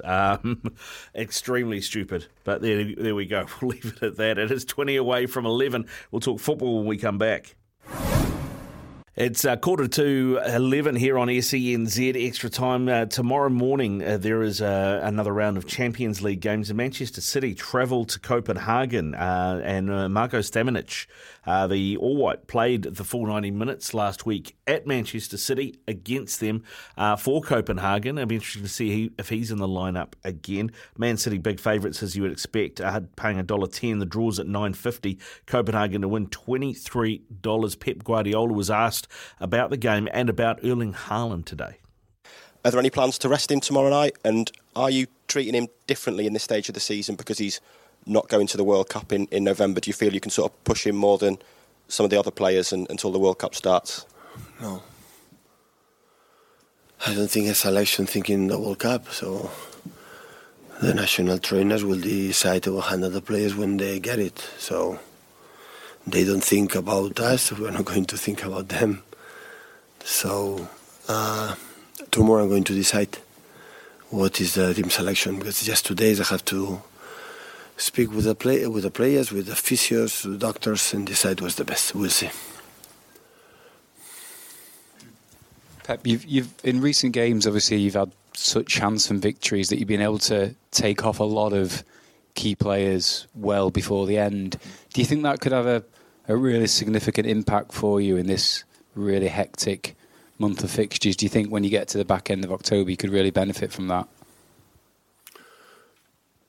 Yeah, it's true that the last 25-30 minutes when the games are tight is when the fatigue increase and the risk for the injuries rise. This is the reality. But yeah, of course, lately we were lucky to score the goals in the first half, in the beginning, the second, and after we can rotate, not just to rest players for this fatigue, always to be involved everyone.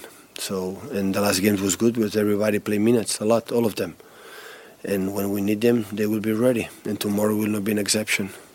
No, I don't know. Every game is differently, so it's different. So, no, I don't think so. Every game in every history, so the players can handle 90 minutes. And sometimes when I like when everybody can help to be involved, everyone to the team, and play as best as possible and reach the best level. Everyone, I like it. And when I can use it, so we have this weapon right now, the 5 substitutions.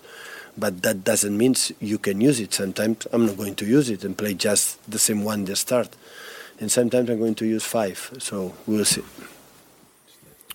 Hi, Pep. FC Copenhagen has played some good matches here in Parken in international games in the past. Do you expect them to, be a more difficult opponent tomorrow than it was last week? Yeah, they used to speak of itself. He has always have been difficult for many, many, many important teams. And I'm pretty sure the players of Copenhagen have pride. And if we play in Copenhagen after 2 months, our game at home will be different. But just 1 week later, still is there, and they have pride, and they will perform better, and it's going to happen. It will be a completely different way. But at the same time, you have the opportunity to close our qualification for next stage, and we're going to try tomorrow. It's still early in Erling Braut Haaland's career at City. He had to adapt to the club and the team, but has he, and the way he plays, changed your style of play in any way? Has the team had to adapt to him in a way? Well, it's happened. It works so far. So, of course, we adapt a little bit, and he adapt. Yeah, we know each other on and off the pitch. But he settled perfectly and quickly because he's a nice guy. He listens well, he understands the things quickly. He's able to do it for himself, for the team. The team feels protect with him. We know we have an incredible threat up front, weapon to use him. And at the same time, he knows what you have to do because mates, they do it. And when that's happened, the situations come easy. And you faced a lot of great strikers, both as a player and a manager. Who would you compare him to, or is he unique in his own way? Absolutely, he's one of the best. No doubt about that. I had many. They're very, very good, all of them, and Erling is one of them. So the numbers speak for itself, for the fact that early age, how many goals in Champions League in Norway, in Austria, in Germany, now in England.